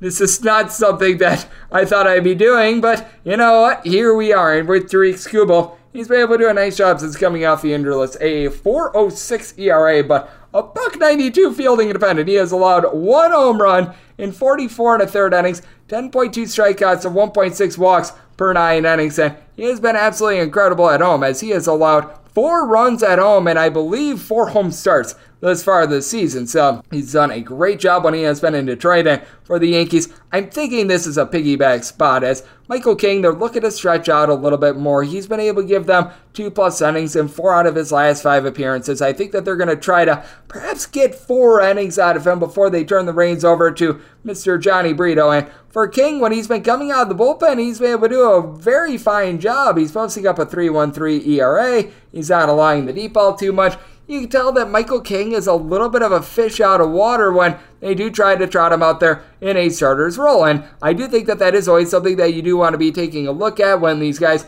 do get stretched out. We saw like Ranger Suarez a few seasons ago with the Philadelphia Phillies. He did a great job of making that leap, but those are very few and far between. As you take a look at his role in his 2 starts for Michael King, he's been posting up more around a 3.86 ERA, and when he's been sort of a bulk guy as well, it's been a little bit more rough for him rather than when he's been that guy to get you like 5 outs. I would say 2 innings or fewer. He's a little bit of a different pitcher. Meanwhile, for the Detroit Tigers, it is a bullpen in which their numbers are jacked up thanks to giving up 17 runs on Sunday against the Houston Astros. As if you take a look at the entirety of the campaign, the Yankees, they do have the advantage with regards to their bullpen. They are still number 1 in the big leagues with regards to bullpen ERA. The likes of Tommy Kahnle, Wandy Peralta, Clay Holmes, they've had their ups and downs recently, but still giving you a sub-3.5 ERA. Meanwhile, for the Detroit Tigers, they have fallen to 20th in the league with regards to bullpen ERA. Andrew Vasquez has not been the guy that he was with the Philadelphia Phillies, so you've been able to have Tyler Holton, along Jason Foley, give you a sub-3.5 ERA. And I will say for the Detroit Tigers, the offense has been able to pick it up a little bit. More specifically, 2 guys, Spencer Torkelson, Gary Carpenter. A combined 43 home runs between these 2 gentlemen. Carpenter, along with Riley Green, are both hitting in the neighborhood about a 290. You do need a few other guys to be able to move line, though, as Akil Baddoo, Zach Short, Javi Baez, Jake Rogers, Nick Maton. These are guys that are hitting at 223 or lower with not a lot of on-base percentage. And you've seen Parker Meadows have a nice little run with the Tigers. We need to see if that's going to be long-lasting. Meanwhile, for the Yankees, ever since Aaron Judge went down with that injury on June 4th, which was the first game that they played without him against the LA Dodgers, team has been dead last in the big leagues with regards to overall batting average, and they've been a bottom 5 team with regards to runs per game. As entering into the series, you saw Jake Bauers, Oswaldo Cabrera, Anthony Volpe, Gregory Allen, Ben Rhodes, Oswaldo Peraza, Giancarlo Stanton, all hitting at 218 or lower, with Allen being the lone guy giving you north of a 295 on base. That is not good. Now, there is power with this lineup, as Volpe, Giancarlo Stanton, obviously Aaron Judge, Gleyber Torres have all been able to give you at least 18 home runs, but teams have found out, if we just walk Aaron Judge and we try to have everyone else try to beat us, guess what? Nobody else has been able to beat us. And I will say, for the Yankees, good news is Luis Severino looked much better yesterday to be able to help save quite a bit of that bullpen. But all in all, I do take a look at this ordeal, and I do think that the Detroit Tigers, they're going to be able to do a solid job. I still have my question marks with Johnny Brito as well, assuming that he is going to be a little bit of a bulk guy for the New York Yankees. He has just been all over the place this year, posting up a 5.37 ERA. The Fielding Independent is pretty much on par with that, as for Mr. Brito, he's been giving up north of 1.5 home runs per 9 innings, not a high strikeout guy, so a circumstance where I'm willing to lay up to a minus 144 on the Tigers' money line. Did set my total at 7.8. I think that both teams are going to have a struggle to score, so looking at the under to go along with the Tigers. 963, 964 on the betting board. The Baltimore Orioles play the Chicago White Sox. Jesse Schultens goes for the Southsiders, and Dean Kramer is on the bump for Baltimore, and Baltimore is a favorite of between minus 212 to minus 230, plus 190 to plus 195. Your number on the Southsiders, with your total sitting at a 9, with the over at a minus 110 to a minus 115, the under at a minus 105 to a minus 110. Would have needed at least a plus 230 to be able to take a shot on the Chicago White Sox, and Jesse Schultens has been a little bit of a bright spot for the Chicago White Sox this season.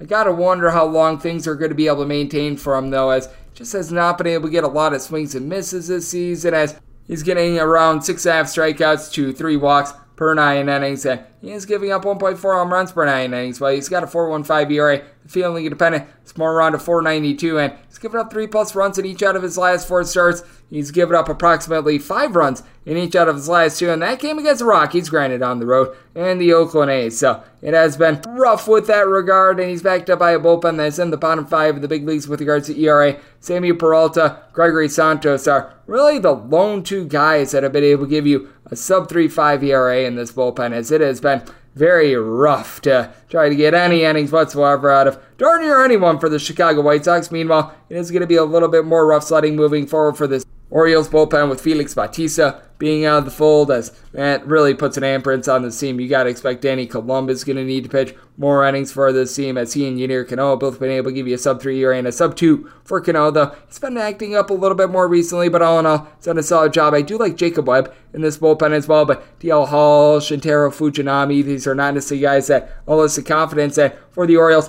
been really intriguing to watch the way that they've been able to piecemeal together offense, as you've got a pair of guys in Gunnar Anderson, Anthony Santander, that have both been able to give you a combined 46 home runs entering in this series, both with a 326 on base, and that's the thing with the Orioles. They just don't have that one guy that is like some super duper amazing bat or anything like that, but just everyone does their job. Typically with the Orioles, they'll have Adley Rutschman bat at the leadoff spot, hitting at 275 with a 366 on base, 16 home runs, and then from there, like guys 2 through 7, they all have an on-base percentage that's right around like a 310 to a 335. Really nothing more, really nothing less. They're able to platoon a little bit with their home and road splits, depending upon the day. One day you'll throw out there like Jordan Westberg. The next day, Ramon Urias is going to be out there in the fold. So they've done a great job with that regard to Ryan Mountcastle, since coming off the injured list, has been hitting darn near a 350. Meanwhile, for the Chicago White Sox, you don't have a single guy on the roster right now that has a north of 325 on base, really, other than Andrew Benintendi. Benintendi, 340 on base, as he, Luis Robert, Eloy Jimenez sitting between about a 265 to a 278. With Robert, he has been able to supply the boom, being able to give you north of 33 home runs thus far this season, but likes of Gavin Sheets, along with Luis Sosa, throwing their Oscar Colas, whoever in the heck they want, playing at the catcher spot for Yasmani Grandal. These have been guys that have not been able to get on base. Yoan Moncada and Tim Anderson are both hitting at 245 with a sub-290 on base. This team does not take their walk, as they are second worst in the big leagues with regards to walks drawn on a per-at-bat and a per-game basis. So it's been rough, to say the least, for the Chicago White Sox. And for Dean Kramer, it's not like he's been some sort of an amazing pitcher or anything like that, but he has been able to up and swing and miss stuff this season. He's up to right around 8 strikeouts per 9 innings. His biggest kryptonite has been giving up the deep ball. For Kramer, he has been giving up about 1.6 home runs per 9 innings, but last few starts, he's really been able to round into form, as he has given up 3 runs or fewer in each out of his last 5, 2 runs or fewer in 3 out of his last 4, and has been able to do a little bit of a better job actually on the road than at home this year, with a 377 road ERA compared to a 472 home ERA, but much of his hot streak has actually been coming at home. So, interesting spot here. I do think that the Orioles are going to be able to knife into this White Sox bullpen and get to Schultz and continue that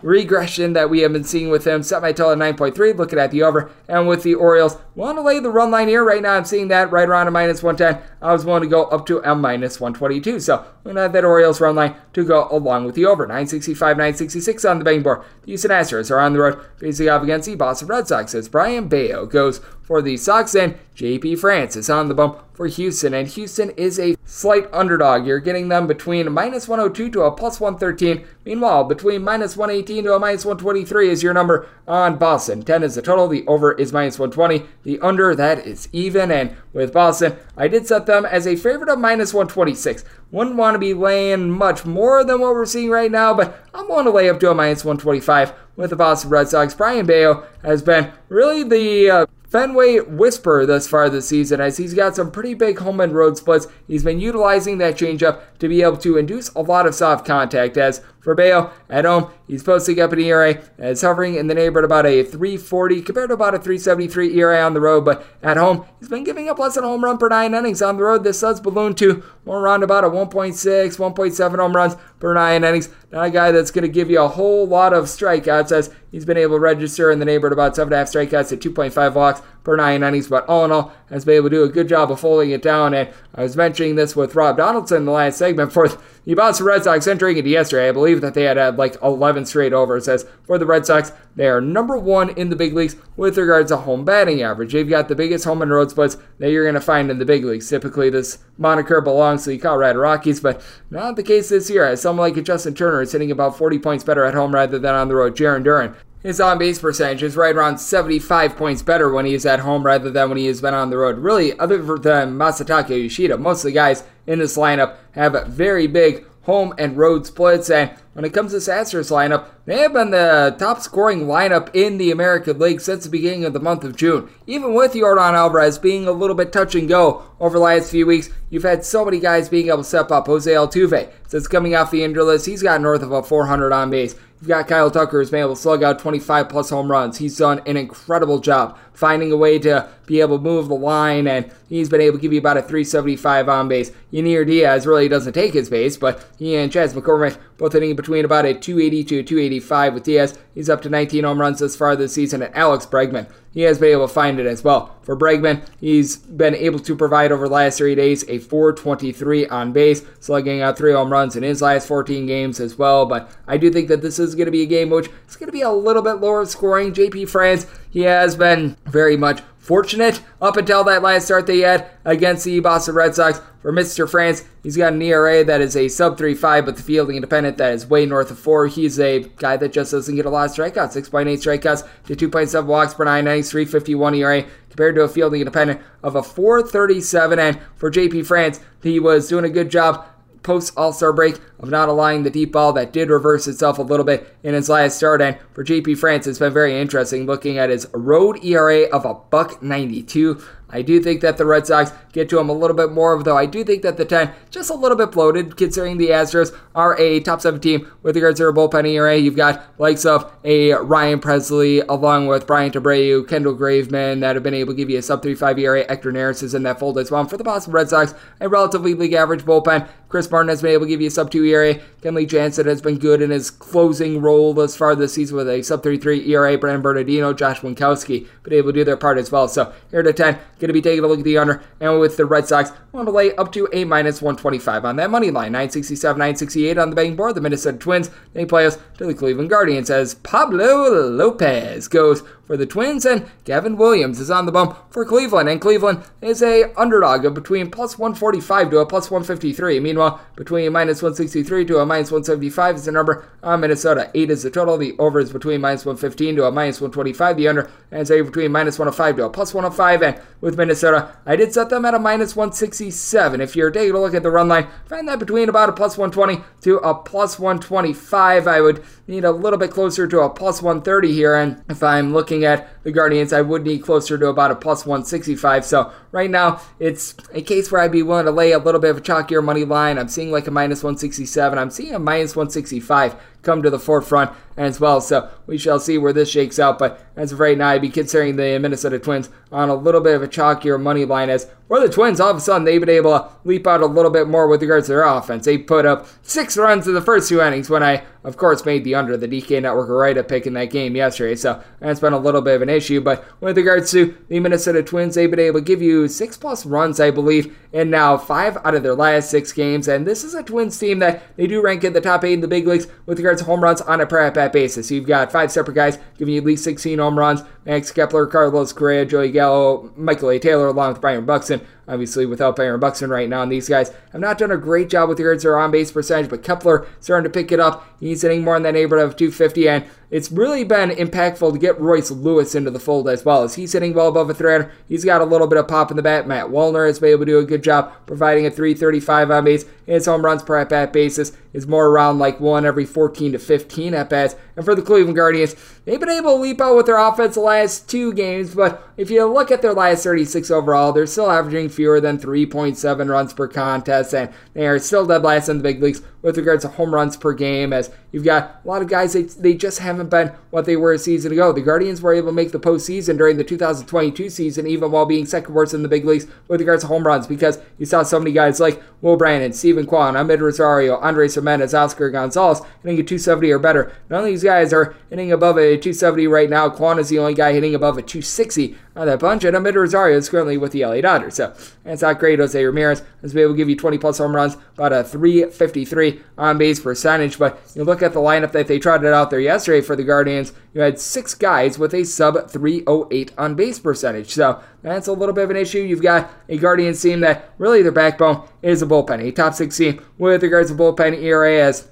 they did have to utilize quite a few guys in that weekend series against the Blue Jays, but now they should be a little bit more rested up, as you've got so many guys like Trevor Stephen, Eli Morgan, Aniel De Los Santos. Now you get James Karinchak back in the fold as well, Emmanuel Clase, all these guys being able to give you a sub-3.5 ERA, saying Karinchak, who I do think he's going to be able to pick it up. Meanwhile, for the Twins, it's been a touch-and-go bullpen all season long. Yohan Duran has been one of your better closers in the big leagues, and Emilio Pagan has actually been able to do a solid job, as Duran, along with Caleb Theobar, sub-3 ERA. Pagan is more around about a 3.2, but then when you get past that, the likes of Jordan Balazovic, Josh Winder, the longer guys have not been able to give you a whole heck of a lot of anything, and they've been trying to mix and match ever since Brock Stewart has been out of the fold. So very interesting spot with the guy in Pablo Lopez that has really been one of the most unlucky pitchers in the big leagues this season. For Pablo Lopez, he has deserved much better than the ERA of right around a 3.69 that he has gotten the fielding independence more around a 3.39. He's netting about 11 strikeouts to 2.3 walks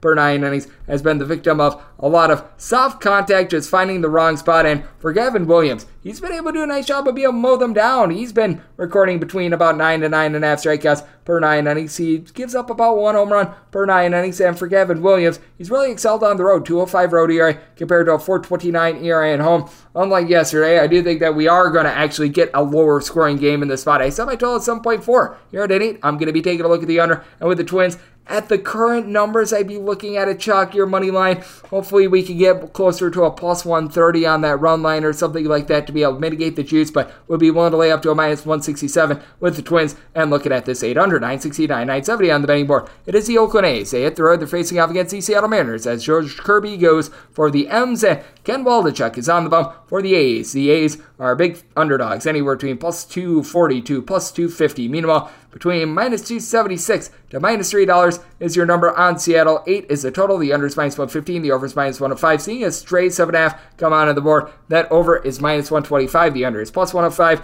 As at DraftKings, and being out here in lovely Las Vegas, I do not have access to that, but I do have access to the other numbers. At an 8, I would be taking a look at the under. Got an Oakland A's team that is currently dead last in the big leagues with regards to runs per game, and Seattle is one of the best pitchers' ballparks that you're going to find in the big leagues, especially when you've got that thick air during the nighttime out there on the West Coast. So I think that this is very much going to play to the advantage of George Kirby, who's been a little bit shaky recently. He's given up a combined 7 runs over the course of his last 2 starts, but for George Kirby, as we know, the command, it has been absolutely tremendous with him. He has given up 14 walks over the course of 25 starts this year. He's averaging nearly a half a walk per start.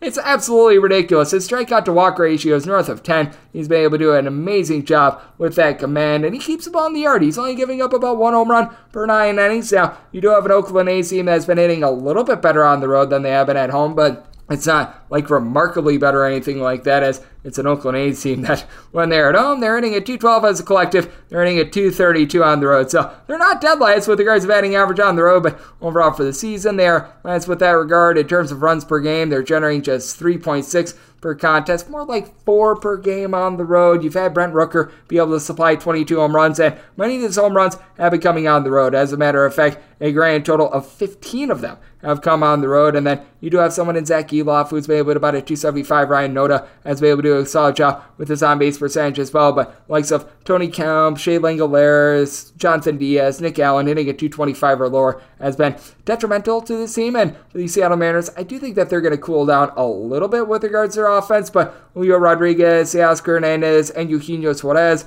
being able to give you 18 plus home runs has been tremendous for this team. I will say with Cal Raleigh, got a little bit of a day of rest yesterday, and for Raleigh, he's not necessarily hitting for a lot of average, but 25 home runs, and has certainly been playing quite well for him, especially with Tom Murphy and Jared Kelenic currently being on the injured list. But on top of that, a lot of these home runs, they have not been solo shots because you've been able to get J.P. Crawford on base. He's giving you about a 370 on base. Dominic Canzone, ever since he's come over to Seattle, he has been tremendous. Was a little bit of a cast-off with the Arizona Diamondbacks in his short stint with the Seattle Mariners, hitting about a 250. He's had a pair of home runs, one of which was in a clutch situation. And for the Mariners, this is a top 5 team with regards to their bullpen ERA. So you've got just a plethora of guys who are able to come in and they give you a sub 3.3 ERA. Gabe Spire, Andres Munoz, Isaiah Campbell, Justin Topa. You just go down the list, and these guys have been able to deliver. Flip side for the Oakland A's, dead last in the big leagues with regards to their bullpen ERAs. You've had Austin Pruitt be able to give you a sub 4 ERA, and Anel Felipe was solid, but now he's out of the fold as well, so you run into some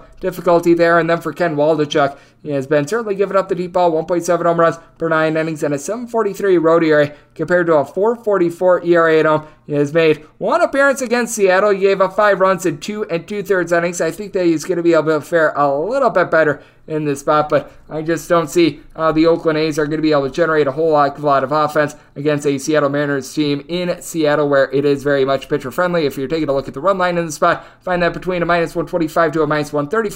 I was willing to lay up to a minus 148 with this Mariners run line, so looking there. And at the 8, taking a look at the under. 971, 972 on the betting board. The Tampa Bay Rays at third face-off against the Miami Marlins. Sandy Alcantara is on the bump for Miami, and Aaron Savali is on the bump for Tampa Bay. The total is 7.5 over and under, anywhere between -105 to a -115. The Marlins are between -110 to a -112 favorite, and between -108 to a +102 is your number on Tampa Bay. I set the Rays at a -136. I'm going to be willing to entrust in them. You got Aaron Savali, who's been just absolutely tremendous this year.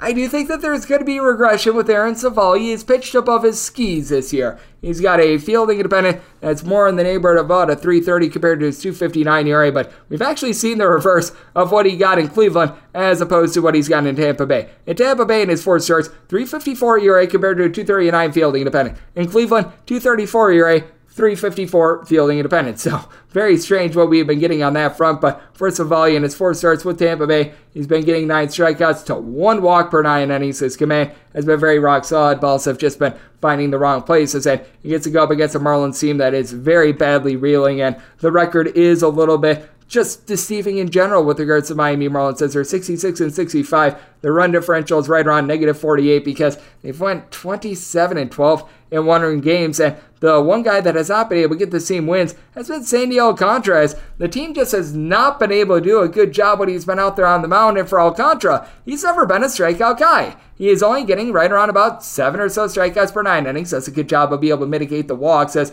his walks per 9 rate, that's more in the neighborhood of about 2.3. And for Alcantara, recently he's been a tad bit better, giving up 3 runs or fewer in now 4 out of his last 6 starts, and certainly is a guy that performs better at home rather than on the road. His ERA is a full point lower when he is at home rather than on the road. He's 61 home ERA compared to a 4.61 ERA on the road. But if you take a look at overall for the season, it has been rough. You take out the first 2 starts of the season, the team is 9 and 15 in his starts. He has been posting up a 4.38 ERA. It's been a tad bit unlucky. 4.09 fielding independent in that time span as well, but has been giving up the deep ball a little bit more now. It's a face-off against the Tampa Bay Rays team that, even with Wander Franco out of the fold, they still have 7 different guys that are able to give you at least 15 home runs, and all but 2 of these guys are hitting north of a 250 for the team. You've had Yandy Diaz just continue to find a way to move a line. 403 on base with him. Isaac Paredes, nearly a 360 on base, 26 home runs. Jose Siri, not aiming for a lot of average, doesn't draw a lot of walks, but 24 home runs at just under 300 at-bats.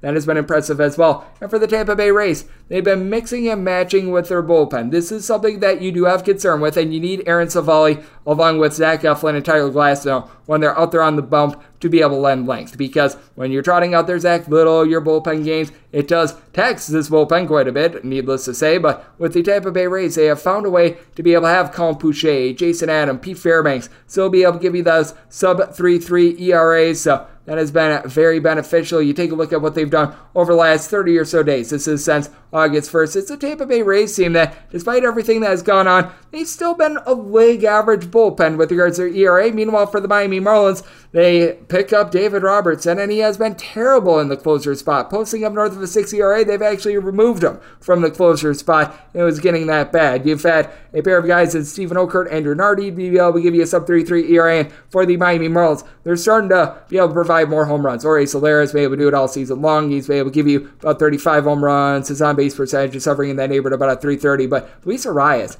he has just not been the same guy that he was towards the beginning part of the season, and it was a big reason Arias hitting north of a 375 that his team was a top 5 team. With regards to batting average, take a look at Arias and what he's been doing over the last 3 days, hitting about a 248 with a 261 on base. It's just not going to fly. You got Brian De La Cruz, who continues to hit right around about a 262, 270, along with Jesus Sanchez, and you've been able to have lots of power with regards to Josh Bell. 8 home runs in his first 87 at-bats with the Miami Marlins. Jake Berger has been hitting at 333, not providing as much power as he did with the White Sox, but certainly has been able to move the line. But all in all, I do take a look at the Tampa Bay Rays team. I do think that they're going to be able to get it done in the spot at Sandy Alcantara. It's been one of the biggest money burners in all of baseball this year. I'm going to be willing to lay up to a -135 with the Rays. So looking at the Rays on the money line, did set my total at 8.3. I think we get some scoring here, so looking at the over and that Rays money line. 973, 974 on the betting board. The Philadelphia Phillies, they play out the LA Angels as Tyler Anderson goes for the Halos and Michael Lorenzen is on the bump for the Phils. The Phils are between minus 157 and minus 166 favorites, between plus 140 and plus 148. Your number on the Halos, 9.5 is the total. The over and the under anywhere between minus 105 to a minus 115, and it is a total that I personally set it at 9.2. I'm going to be taking a look at the under, as we know, with the Angels. They've got Mike Trout, who is currently out of the fold. Do have to wonder if the UCL injury is going to start to slow down Shohei Ohtani a little bit. First few games, he has looked like the Shohei Ohtani that we all know and love, so it has been very refreshing to see. But you do have to have some trepidation and some question mark there. Though the Angels, they're not completely bereft of talent. I will say, though, Mickey Moniak, he does need to continue to pick it up. He had a multi-hit game yesterday, and that's very refreshing, as over the last 40 days going into yesterday, he was providing an on-base percentage that was sub-250. They do get Logan Hoppe back in the fold as well. It's been a small sample size for him, but he was a part of the trade that actually sent Nothor Syndergaard over to Philadelphia last season, so that's an interesting little parallel. Randall Grichuk has been able to move the line as well, and then you do have Brendan Drury, who's been able to give you 16-plus home runs, hitting about a 270, along with Ohtani, who's been able to supply those 40-plus home runs, north of a 400 on base. So, all in all, you still do have a few weapons for the Angels, but not the lineup we're used to seeing. And for the Philadelphia Phillies, all of a sudden, Bryce Harper has been able to find it. 10 home runs over his last 39 games after 3 home runs in his first 53 games. This is massive, considering he's giving you about a 400 on base. As we know, Kyle Schwarber is your main masher. He's been able to supply north of 35 home runs, and he's got as many singles as he does home runs thus far this season with a 333 on base. But you got another multi-home run game yesterday out of Trey Turner. Ever since that phantom standing ovation, he's honestly been a top 5 hitter in the big leagues over the last, we're going to call it 3 to 4 weeks. Alec Boehm continues to move the line along with Castellanos, both in between about a 275 to 280. And for the Philadelphia Phillies, they've got by far the better bullpen in this ordeal, as you've got Craig Kimbrell has been looking like the Craig Kimbrell of old this season. Jose Alvarado is able to give you a sub-2 ERA. They just got him off the injured list. And for Sir Anthony Dominguez, over the last month or so, since they got him off the injured list, he's been supplying a sub-3.4 ERA to help out with having Jeff Hoffman in the fold as well. And for the LA Angels, since the beginning of the month of August, they are dead last in the American League with regards to their bullpen ERA. It has been not great, to say the least, as Carlos Estevez has not been the guy that he was at the beginning part of the season. Matt Moore continues to give you a sub-3 ERA, but past that, you're relying upon guys like Andrew Wands, Jaime Barria, and it's been rough with Aaron Loup posting up north of a 5.5 ERA. Kenny Rosenberg, perhaps you can get a little bit of something out of him, but it's been a little bit of a rough season on his front as well. And for Tyler Anderson, he just has not had the command that made him an all-star pitcher last year. The reason why Tyler Anderson was able to have so much success with the LA Dodgers is that he was giving up right around 1.7 walks per 9 innings, and he was mitigating hard contact. He's still only giving up about 1 home run per 9 innings this year, and it's actually up with his strikeouts this year. Last year, that was 7 strikeouts per 9 innings, up to 7.6 this season, but 4 walks per 9 innings surrender, 5.35 ERA compared to a 4.46 fielding dependent. He's gotten a little bit unlucky, and then for Michael Lorenzen, it's not like he's lighting the world on fire, getting a bunch of strikeouts or anything like that, but he's just keeping the ball in the yard, and he's been the opposite. He has worked on his walks. Last year, north of 4 walks per 9 innings, 2.5 walks per 9 innings. This year, getting just 6.7 strikeouts per 9 innings, 3.70 ERA compared to a fielding independent of a 4.13. Because he is a pitch contact guy, he is going to get lit up from time to time, as in his last 3 starts, he's had a no-hitter against the Nationals, gave up 7 runs in his next start, and then gave up 4 to the San Francisco Giants. So it has been a little bit herky-jerky, but I think that Anderson is able to do a relatively okay job in this spot. But I do think that Michael Lorenzen going to keep the ball in the yard, and is in a good spot against an Angels team that, call it what it is, very much reeling right now. Set my total at a 9.2. The conditions look a little bit favorable in Philadelphia. You do always want to be checking the wind, and in Philadelphia, I do find that sometimes the wind, it can change at the last minute, but right now, looks like favorable conditions for pitching. So looking at the under, and with the Philadelphia Phillies, if you're taking a look at that run line, you're able to get a little bit of a plus price. I needed at least a plus 114 to be able to fire in. Right now, I'm finding right around plus 120. So taking a look at that run line to go along with the 9.5 under, 975, 976 on the board. It is the Washington Nationals, and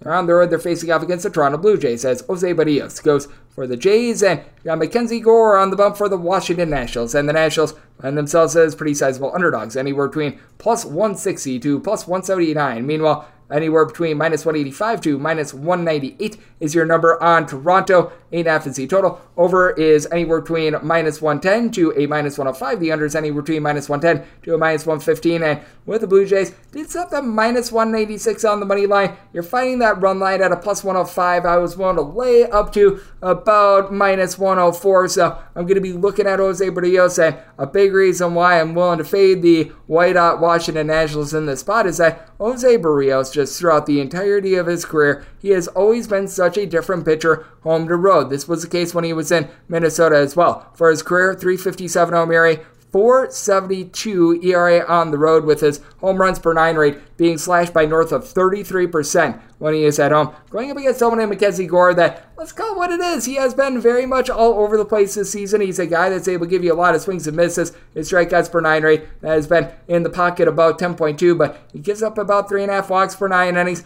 4.38 ERA, 4.61 fielding dependent, while giving up about 1.6 home runs per 9 innings.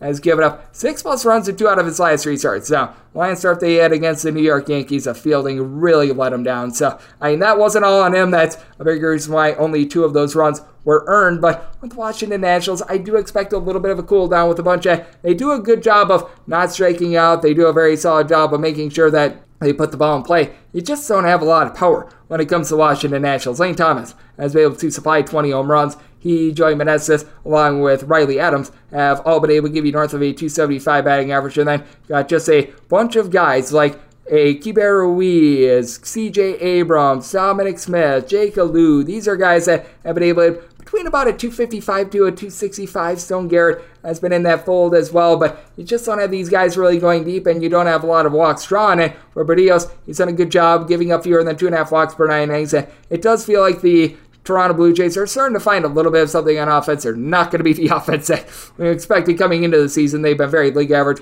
all season long, but you've had Danny Jansen be able to give you 16 home runs. His on-base percentage, that is up north of a 305. You've got a lot of guys in this roster between about a 325 to a 350 with regards to their on-base percentage. Flagger Jr., George Springer, Whit Merrifield, Matt Chapman, Bo Bichette on that fold, and Bichette has been able to give you about a 320 average. But Davis Schneider, in limited opportunities, he's been able to give you 6 home runs and is hitting north of a 400. Obviously, in less than 100 bats, it's easier to be able to hit for that sort of an average, but that's been very refreshing to see. You've got Flagger Jr. has been able to give you a little bit of power recently, and for the Blue Jays, they've got on their side a top 5 team with regards to bullpen ERA. Lots of guys like Jay Jackson, along with Jordan Romano, that have been able to give you a sub-3.3 ERA, been able to get a lot of production out of Bowden Francis recently, and ever since you've been able to get into the full Jordan Hicks, that has added a little bit of a wrinkle as well, though he's been posting up about a 4.35 ERA ever since he has come over. And for the Washington Nationals, the bullpen has been improving a little bit recently, but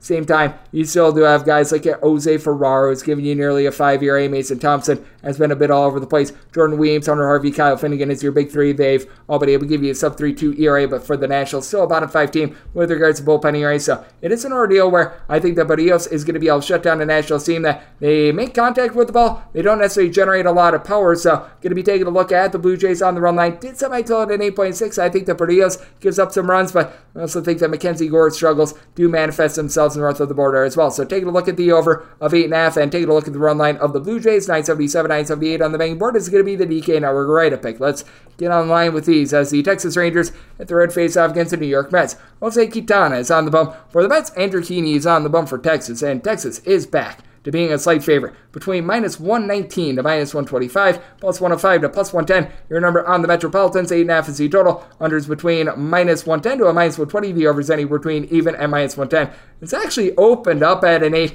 I figured that this was going to be going up. I was picking something that I knew I would still be taking if this moved up. I was willing to take it up to a 9 over as well, so even if this goes up overnight, still I'm going to be looking at this total over as got someone in Andrew Heaney that the good is he's given up 3 runs or fewer in each out of his last 6 starts. The bad is he's offering no length whatsoever. 5 1/3 innings or fewer in 9 out of his last 10 starts.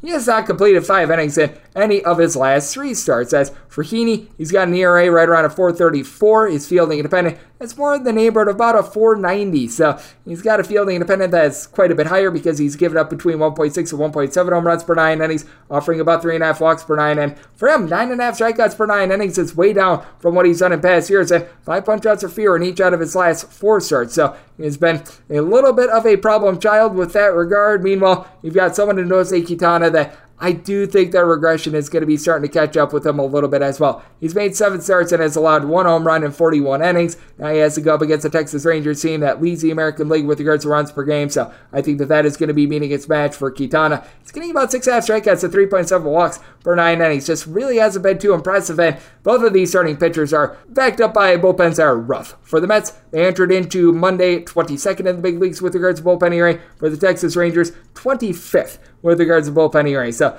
neither of these teams are offering too much. Now, I will say, some of the late pickups that we've seen, Adam Kolarek along with Sam Coonrod, I actually like those for the New York Mets. I feel like they got a little bit better with that. You do have someone in Brooks Raley that all season long has been able to do a nice job. He's providing a sub-3 ERA, but when you get into the likes of Drew Smith, Grant Hartwig, and guys of this ilk, you got a lot of guys that they just aren't providing very much at all. They all have north of a 3.80 ERA. Jeff Brigham, Phil Bickford. It's been not great with that regard. And for the Texas Rangers, I do think that the bullpen is a little bit better than 25th in the big leagues, as you do have the likes of Aroldis Chapman, Brock Burke, that may be able to give you a sub-3.5 ERA, but Will Smith has not been himself recently. Do like Jose Leclerc, but all in all, it is a bullpen that it can be rough as well. But what is rough is facing off against a Rangers team that leads the American League, being able to generate about 5.6 runs per contest. And in the game yesterday, all but 2 of their players in the starting lineup entered in the game, hitting at least a .265, and you've got so many guys that are able to put bat to ball. Josh Young being on the injury list, that does hurt this team quite a bit, but even without Young, you still have 5 separate guys that will give you at least 15 home runs, 6 different guys with at least 14 home runs this season, with all but 1 guy, Adolis Garcia, hitting at least a .265, and all but 1 guy being able to give you north of a 325 on base. So these are guys that are very good at being able to move the line, including Corey Seager, 24 home runs, hitting at 340. He has been a wizard with that regard. And for the Texas Rangers, do they see about a 20-point fall off with regards to their batting average when they're on the road? They absolutely do, but at the same time, they do a great job of hitting both righties and lefties. They're hitting about a .264 as a collective against righties, .280 against lefties. So they do a lot of damage against lefties. Meanwhile, you've got a New York Mets lineup that is dead last in the National League with regards to home batting average, but they're a team that's number 3 in terms of home runs on a per at-bat basis at home. So when they do make contact, it goes a long way. You've got Pete Alonso, who's been able to give you 39 home runs this far this season. The 2 Franciscos, Francisco Lindor, Francisco Alvarez, combined 45 home runs. And for this team, they've been able to get a little bit more average post All-Star break. As for Alonso, since coming off the injured list, he has been a much different player. Post All-Star break, he's been able to give you about a 360 on base. Post All-Star break as well, you've had Francisco Lindor provide a 375 on base. Jeff McNeil in this time span, hitting about a 292 as well. Bottom of the fold, guys like Daniel Mendick, Tim LaCastro, and Matt Fantino sitting below a 220. That's been a little bit of an issue, but you do have the top guys doing a very solid job, being able to find a way to be able to move the line. So I do think that we are in for a very high-scoring affair in this one. My write-up pick is going to be on the total over. And with the Rangers, I do feel like they are justified in being a favorite. These bullpens and these pitchers, they certainly do have their question marks. Probably the fewest question marks is with Jose Quintana, but I don't think that his just ability to be able to get soft contact is going to be withstanding. So DK Network write-up pick is on the over, with the Rangers willing to lay up to a -128 on the money line, and wrap things up with 979, 980 on the betting board. It is the Pittsburgh Pirates on the road facing off against the Kansas City Royals. Cole Ragans goes for the Royals. It looks like it's going to be a bullpen game for the Pirates. I'm thinking that Andre 3000 Jackson, if he doesn't start, at minimum he's going to be a bulk guy, and assuming that I set the Royals at a -148 on the money line, would need at least a +149 to take a shot on the Pittsburgh Pirates, and a total to where an 8.5 or less, I'd be taking a look at the over, a 9 or higher to the under. Cole Ragans, ever since he has come over to Kansas City, has been very good for this bunch, as he's a former first-round pick of the old Walker Texas Rangers, and his strikeout numbers have been very good. He's been able to give you between about 9 to 10 strikeouts per 9 innings ever since he has come over to the Kansas City Royals. With his ERA with the Royals, it is a 2.08. He's done it both at home and on the road. Had a very nice start at Wrigley when the wind was blowing up a few weeks ago, and his strikeout to walk ratio now a 4.7 with the Royals. In his time with the Texas Rangers, that was more around 1.7. He's really been able to put it together, giving up 3 runs or fewer in all of his starts with the Royals. I should say earned runs, because there was one start where he gave up 4 runs, but there were a few unearned runs against the St. Louis Cardinals. But all in all, he's been able to do a nice job. If there is a hole to poke into it, he has faced off against some lesser competition like the Cardinals, like the Oakland A's. But I can sound like the Pittsburgh Pirates are doing a great job of putting bat to ball themselves. You do have Jack Swinicki, who's been able to give you 21 home runs, but his batting average over the last 45 days is below $150. That has been really sad to watch. Brian Reynolds has been able to supply about 18 home runs. He's hitting about a 262, 265, but you're relying upon someone like Joshua Palacios, guys like Alfonso Rivas. They just have not been able to give you a lot of power, for one, and two, they're not even really moving the line. Like, you've got a shortstop that I think is going to be good in a few years, and Alkia Williams, but he's hitting about a 220. He doesn't have a lot of pop in the bat. This team isn't drawing a lot of walks. Speaking of not drawing any walks whatsoever, that'd be the Kansas City Royals. Dead last with regards to walks drawn on a per-at-bat basis, but since the All-Star break, this is a team that's hitting north of a 270 as a collective, with Bobby Witt Jr. over the last 35 days hitting north of a 350. He's now up to 26 home runs overall for the season. Salvador Perez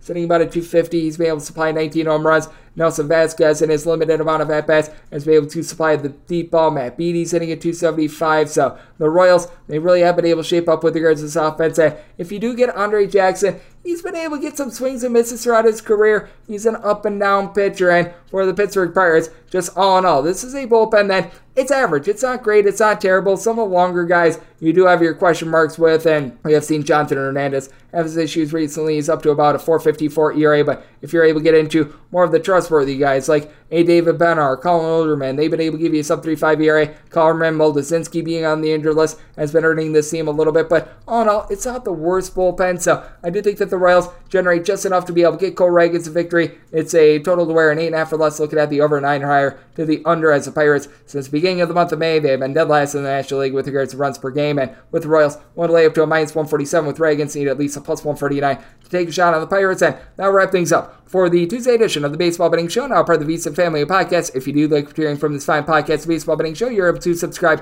wherever you get your podcasts: Apple Podcasts, Google Play, Spotify, Stitcher, and TuneIn. If you have a question, comment, segment idea, what have you for this podcast, you do have one of two ways we have fire those in. First one is my Twitter timeline at unit_D1. Keep in mind, letters EM, they mean does not matter, so as per usual, please send these into the timeline. Other ways, find an Apple Podcast review. If you rate this podcast 5 stars, it is very much appreciated. From there, you're able to fire on whatever you'd like to hear on this podcast via that 5-star review. Big thanks to Rob Donaldson of Rob's Best Bets for joining me in the last segment, coming at you guys every single day throughout the baseball season, which means I'm coming at you once again tomorrow. Thank you so much for tuning in.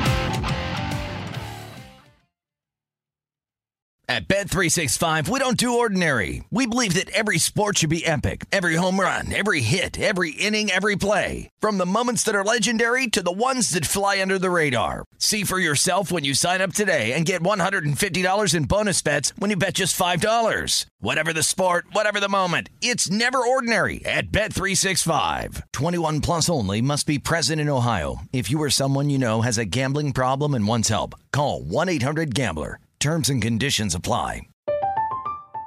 I'm Katya Adler, host of The Global Story. Over the last 25 years, I've covered conflicts in the Middle East, political and economic crises in Europe, drug cartels in Mexico. Now I'm covering the stories behind the news all over the world in conversation with those who break it. Join me Monday to Friday to find out what's happening, why, and what it all means. Follow The Global Story from the BBC wherever you listen to podcasts. Xfinity has free premium networks for everyone this month, no matter what kind of entertainment you love. Addicted to true crime? Catch killer cases and more spine-tingling shows on A&E Crime Central. Crave adventure? Explore Asian action movies on Hi-YAH. Searching for something extreme? Check out skating, snowboarding, and more on Fuel TV Plus, the global home of action sports. And find crowd-pleasing bops on iHeartRadio's Hit Nation playlist. There's new free shows and movies to love every week. Say free this week in your Xfinity voice remote.